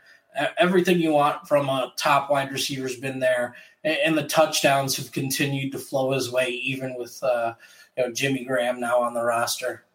I think when you see Adams also, and then I'll stop blowing Adams and the Rodgers connection, you can just tell that these guys have a symbiotic existence with one another.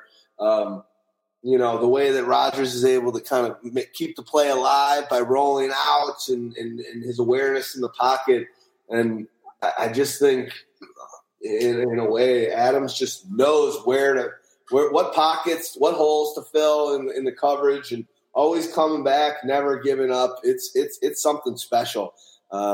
It really is something special. It reminds me a bit of the way I felt like I think the strong suit that I used to feel like with Anquan Bolden was the way that when the play broke down, Anquan Bolden seemed to always make the play because he never gave up. He knew how to use his body to get some freedom, and it just seemed like if you had more than 5 seconds on a pass play, Bolden would somehow end that play with a nice 20-yard gain. Yeah. All right, let's move on. Anything to say about these rookies? It's been kind of ups and downs. It's been Marquise, Valdez-Scantling, Saint Aquemini. Where do we stand with them? Is Allison still hurting out? What are your expectations with kind of the rest of the wide receivers? Yeah, I do think there's a chance that Geronimo Allison is back this week. If so, Marquez Valdez-Scantling slides back down a spot. So does Equanimous St. Brown.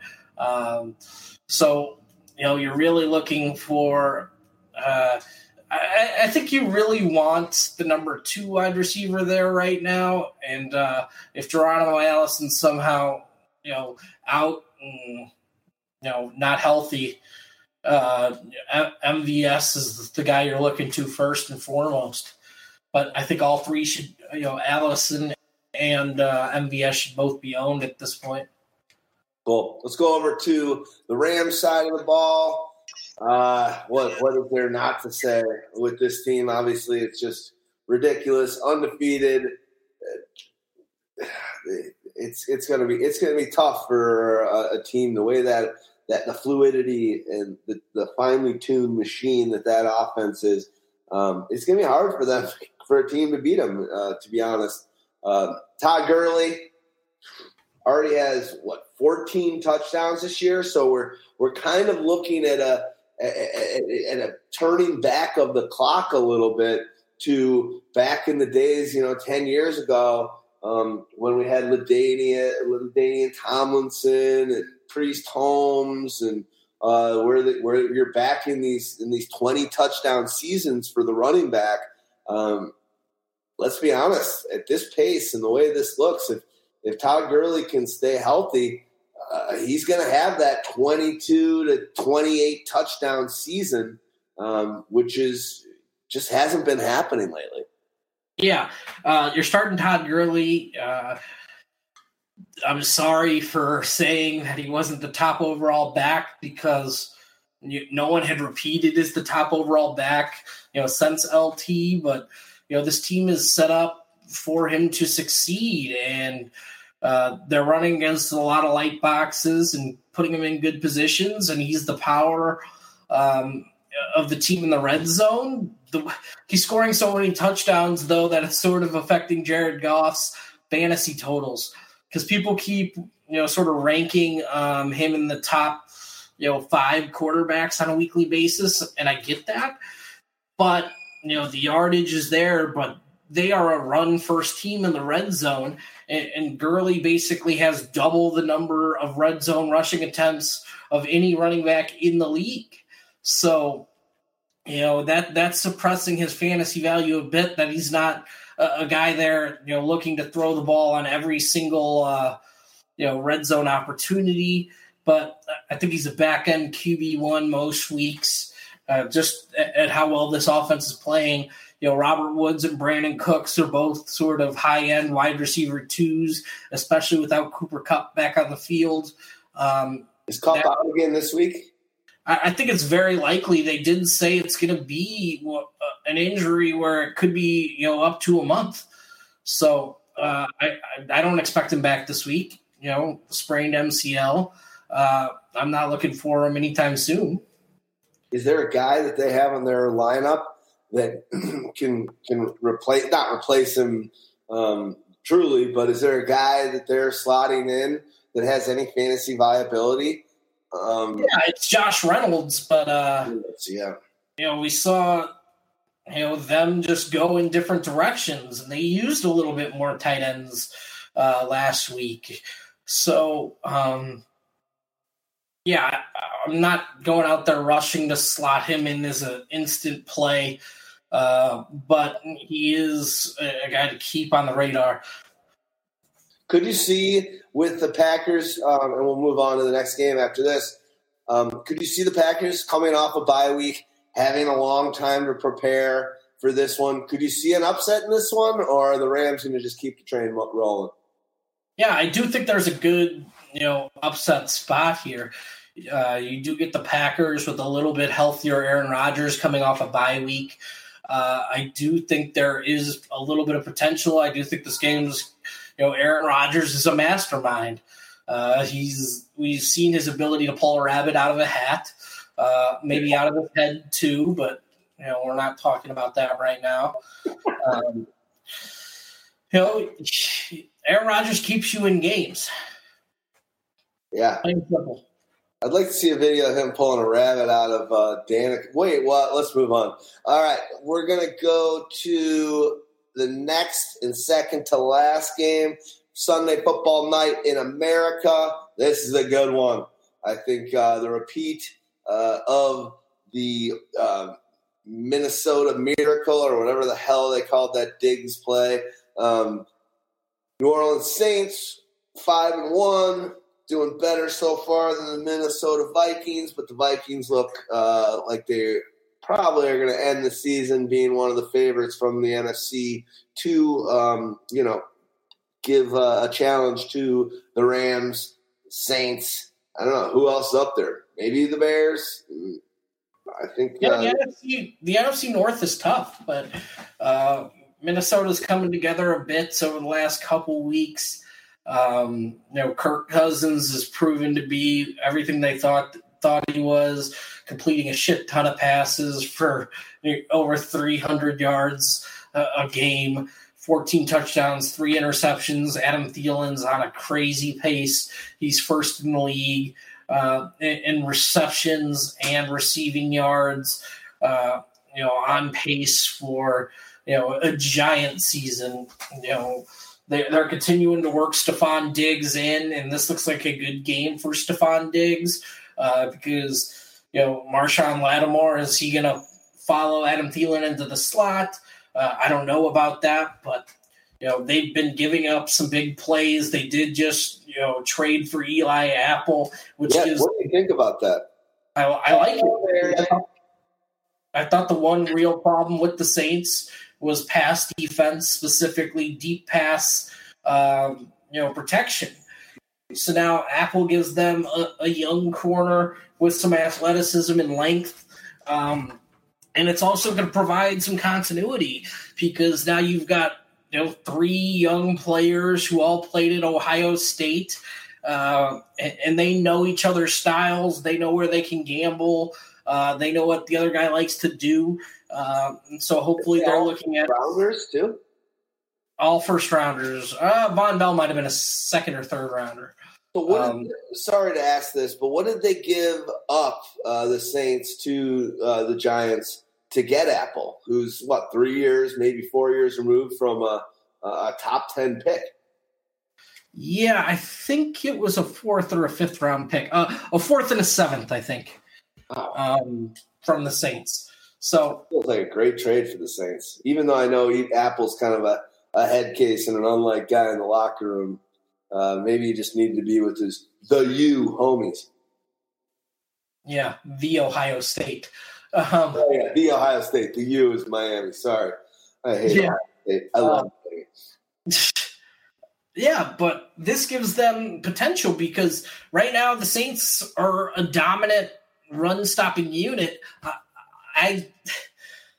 People were real mad at me on Twitter the other day because I was like, okay, who cares that they're a good run-stuffing unit? How about they try and defend the pass and defend the deep pass? And they're like, you can't do one without the other. Have you ever seen anything?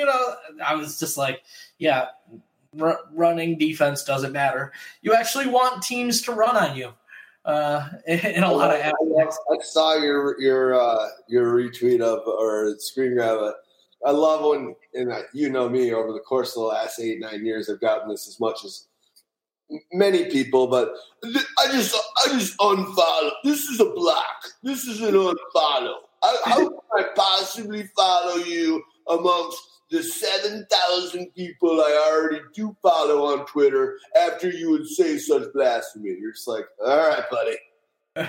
Well, keep in touch with yourself. We'll talk to you later. Yeah, I don't know. I just think if the Saints if they stop focusing so much on the run, they give up a yard more per run, are they really in a worse position when you can, potentially attack the passer a little bit more or play some more coverage? I don't think that's a trade-off many teams are afraid to make at this point. Especially against the Vikings, who even knows if Dalvin Cook is back or not.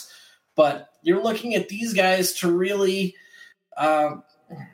be a pass-first team in this matchup.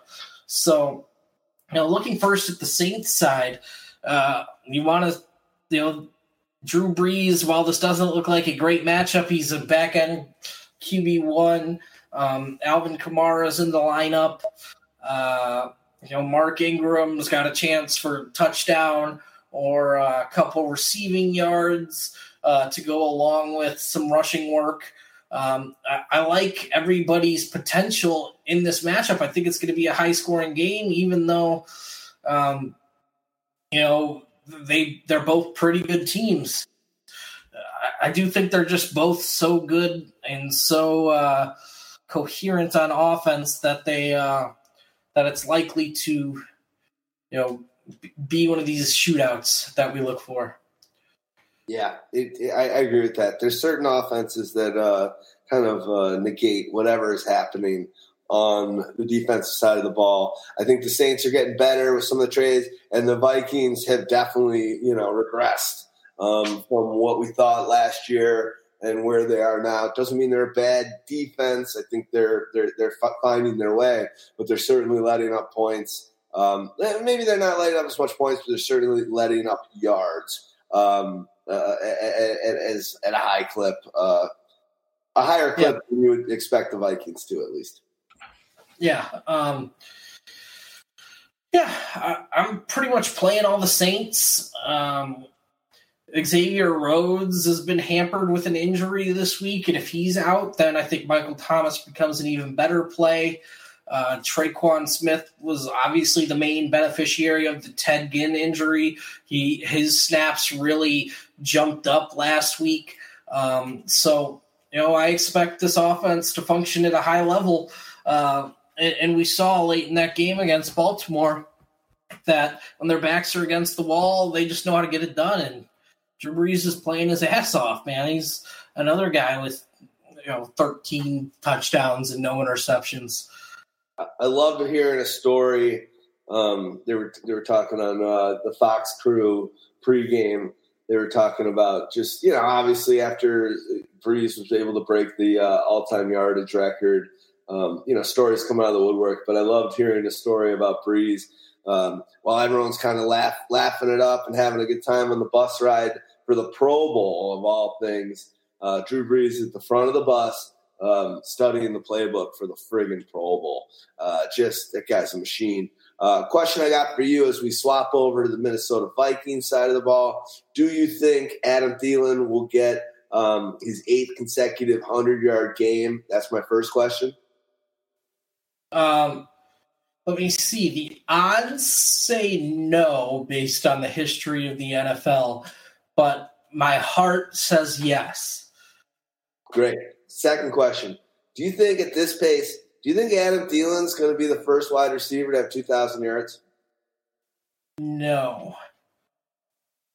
All right. All righty. He's a beast. Let me know. Latavius Murray, like you said, Cook.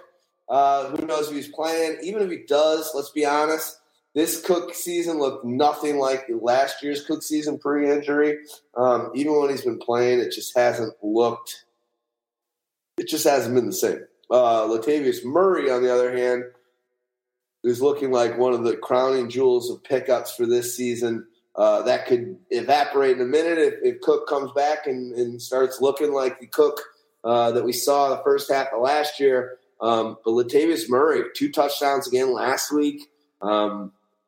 Just getting it done. Can Murray in this game, let's say Cook does not play, can Murray get it done against the Saints defense? Yeah, we talked about how the Saints are the best rushing defense in the league, so I don't really love Latavius Murray's spot. The only thing you're looking for if you're a Latavius Murray owner is potential of these bunny touchdowns, these short yardage touchdowns that he's been, sort of so good at getting. So far this year, he's good at converting short yardage. He's a big, strong, powerful back. So, it's worked. So really touchdown dependent RB2 or flex play for me. I'm much more focused on the wide receivers and Kyle Rudolph in this one. So you're liking the Rudolph one?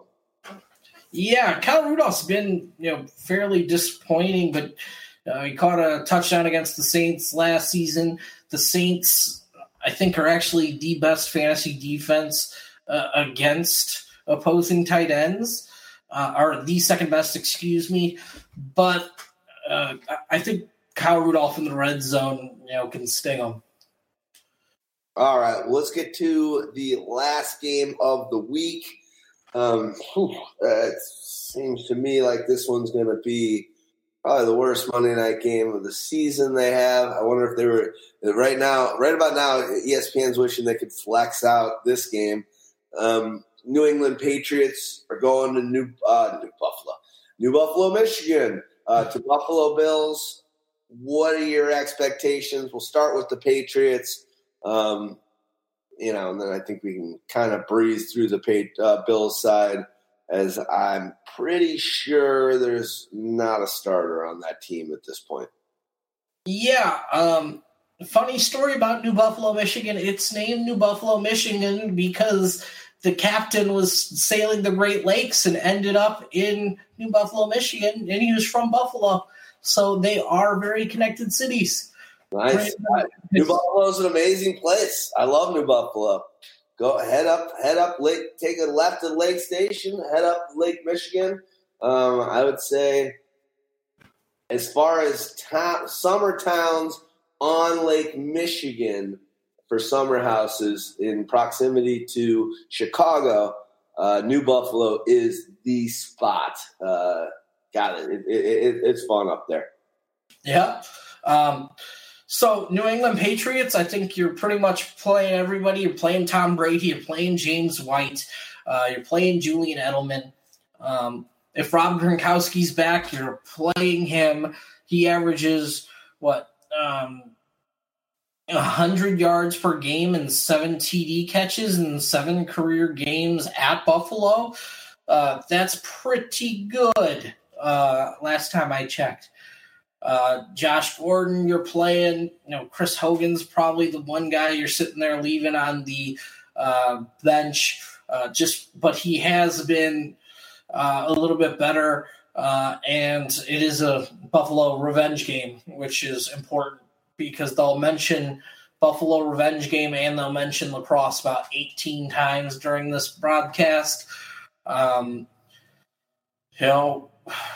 I guess the question is the big back role for the Patriots. Who's going to step up and fill that? You've got, Kenyon Barner, who was the guy who stepped up there last week. I don't think he's going to end up being the guy, long term as the big back. They do have Kenneth Farrow, who missed all of last year with an injury, on the practice squad. And he's much bigger. Kenyon Barner's more of a backup to James White than he was a backup to, anything that Sony Michel was doing. So I look for Farrow to potentially be the big back and the guy they look to in short yardage situations. But I really think James White just gets a boost here. He's going to be, even more consistent. They're going to call on him to run a little bit more, but his role's not going to change. I think while Sony Michel is out of the lineup, they're going to be pass heavier. For sure. Yeah, God, James White, that was a guy that you and a number of people we're close to in fantasy football were just like, God, just that guy's going to get it done again. And that's a missed opportunity for me. James White is looking like a great fantasy play. Moving through this back half of the season, already having a solid season. I think it's just going to be a potpourri of fantasy football, dink and dunks, long game, immediate game. Just the weaponry for Brady right now and the Patriots is something special. They're definitely hitting their stride as an offense, which was to be expected. But James White to me, I agree with you. He's got every opportunity to just he's leading the team in rushing and receiving. Let's put it. He's sitting here right now, 7 games in.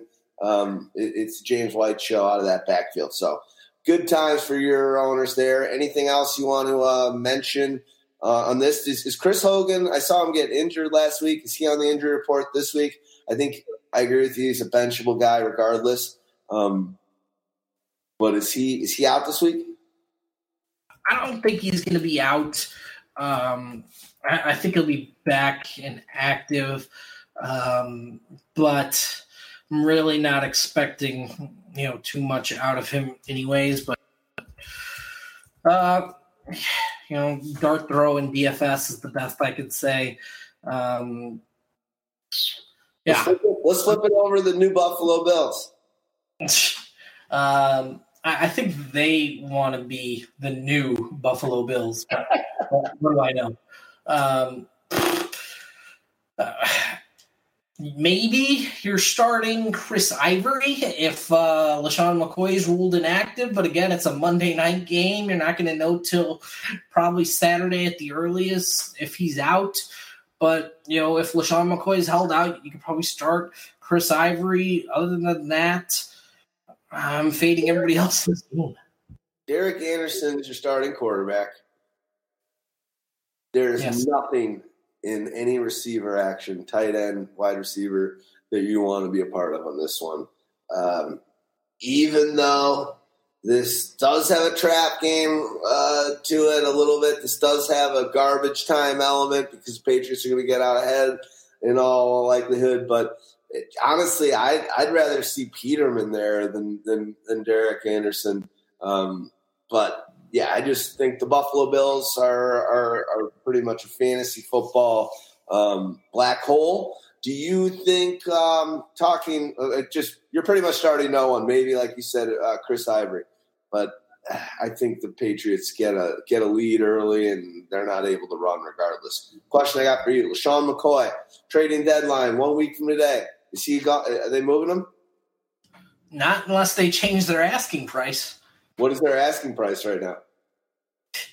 It's rumored to be like a second-round pick and an asset. A second-round pick plus. So unless they're coming down on that to normal people standards, no, they're not moving them, I guess.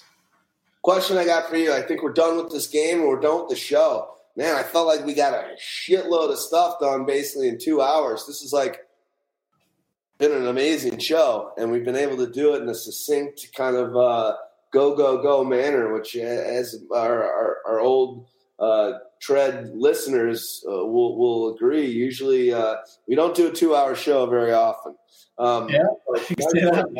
Nice work to you, Stagg Party. Awesome stuff. Question I got for you lastly is this Monday night crew. Joe Tessitore, Jason Witten, obviously, and Booger. What do you think about these guys? Do you like that ESPN lineup that they've got? I'm kind of I want to hear from you, but I kind of hate them, but I also kind of love them and respect what they're doing. They're kind of changing it up. What are your thoughts about the new ESPN kind of crew there that are calling the game? I respect that they try to do something different. I just don't completely think it works. And Jason Witten is really dry. Guys, he's trying hard. He's trying to be Romo light, but it's not effortless. Romo's so smart and knows the game so well. And I'm not saying that Witten doesn't, but he's got so much charm that let's be honest, Romo is the best. I can't even believe how good that guy is. He's so good. Listening to a game that he's calling is just so good. And he's trying in the Corona commercials, but he's not trying when he's calling a game. It's so easy for him. It just comes off. But I think Witten can go. I think they got to stop doing those close-up and showing Witten and Joe Tessitore. When Joe's smiling and looking at Jason Witten, it's just it's a little awkward, to be honest. And you know that Witten wants so badly to be eloquent and fun and touch, check all the boxes for football fans. But I do love that chair, that high chair moving thing that they got with Booger. I think Booger kind of locks in on things. I like the way he's doing the angle from, and to say it honestly, from a black man that played the sport and is covering that angle of it. I think it's awesome. So I think there's some promise. I hope they give it a shot. I think that's the problem with these primetime games, Monday Night Football and Sunday Night Football. You go back over the years, and it's just there's so much pressure on the calling of it that they move it around and they change the crew so much.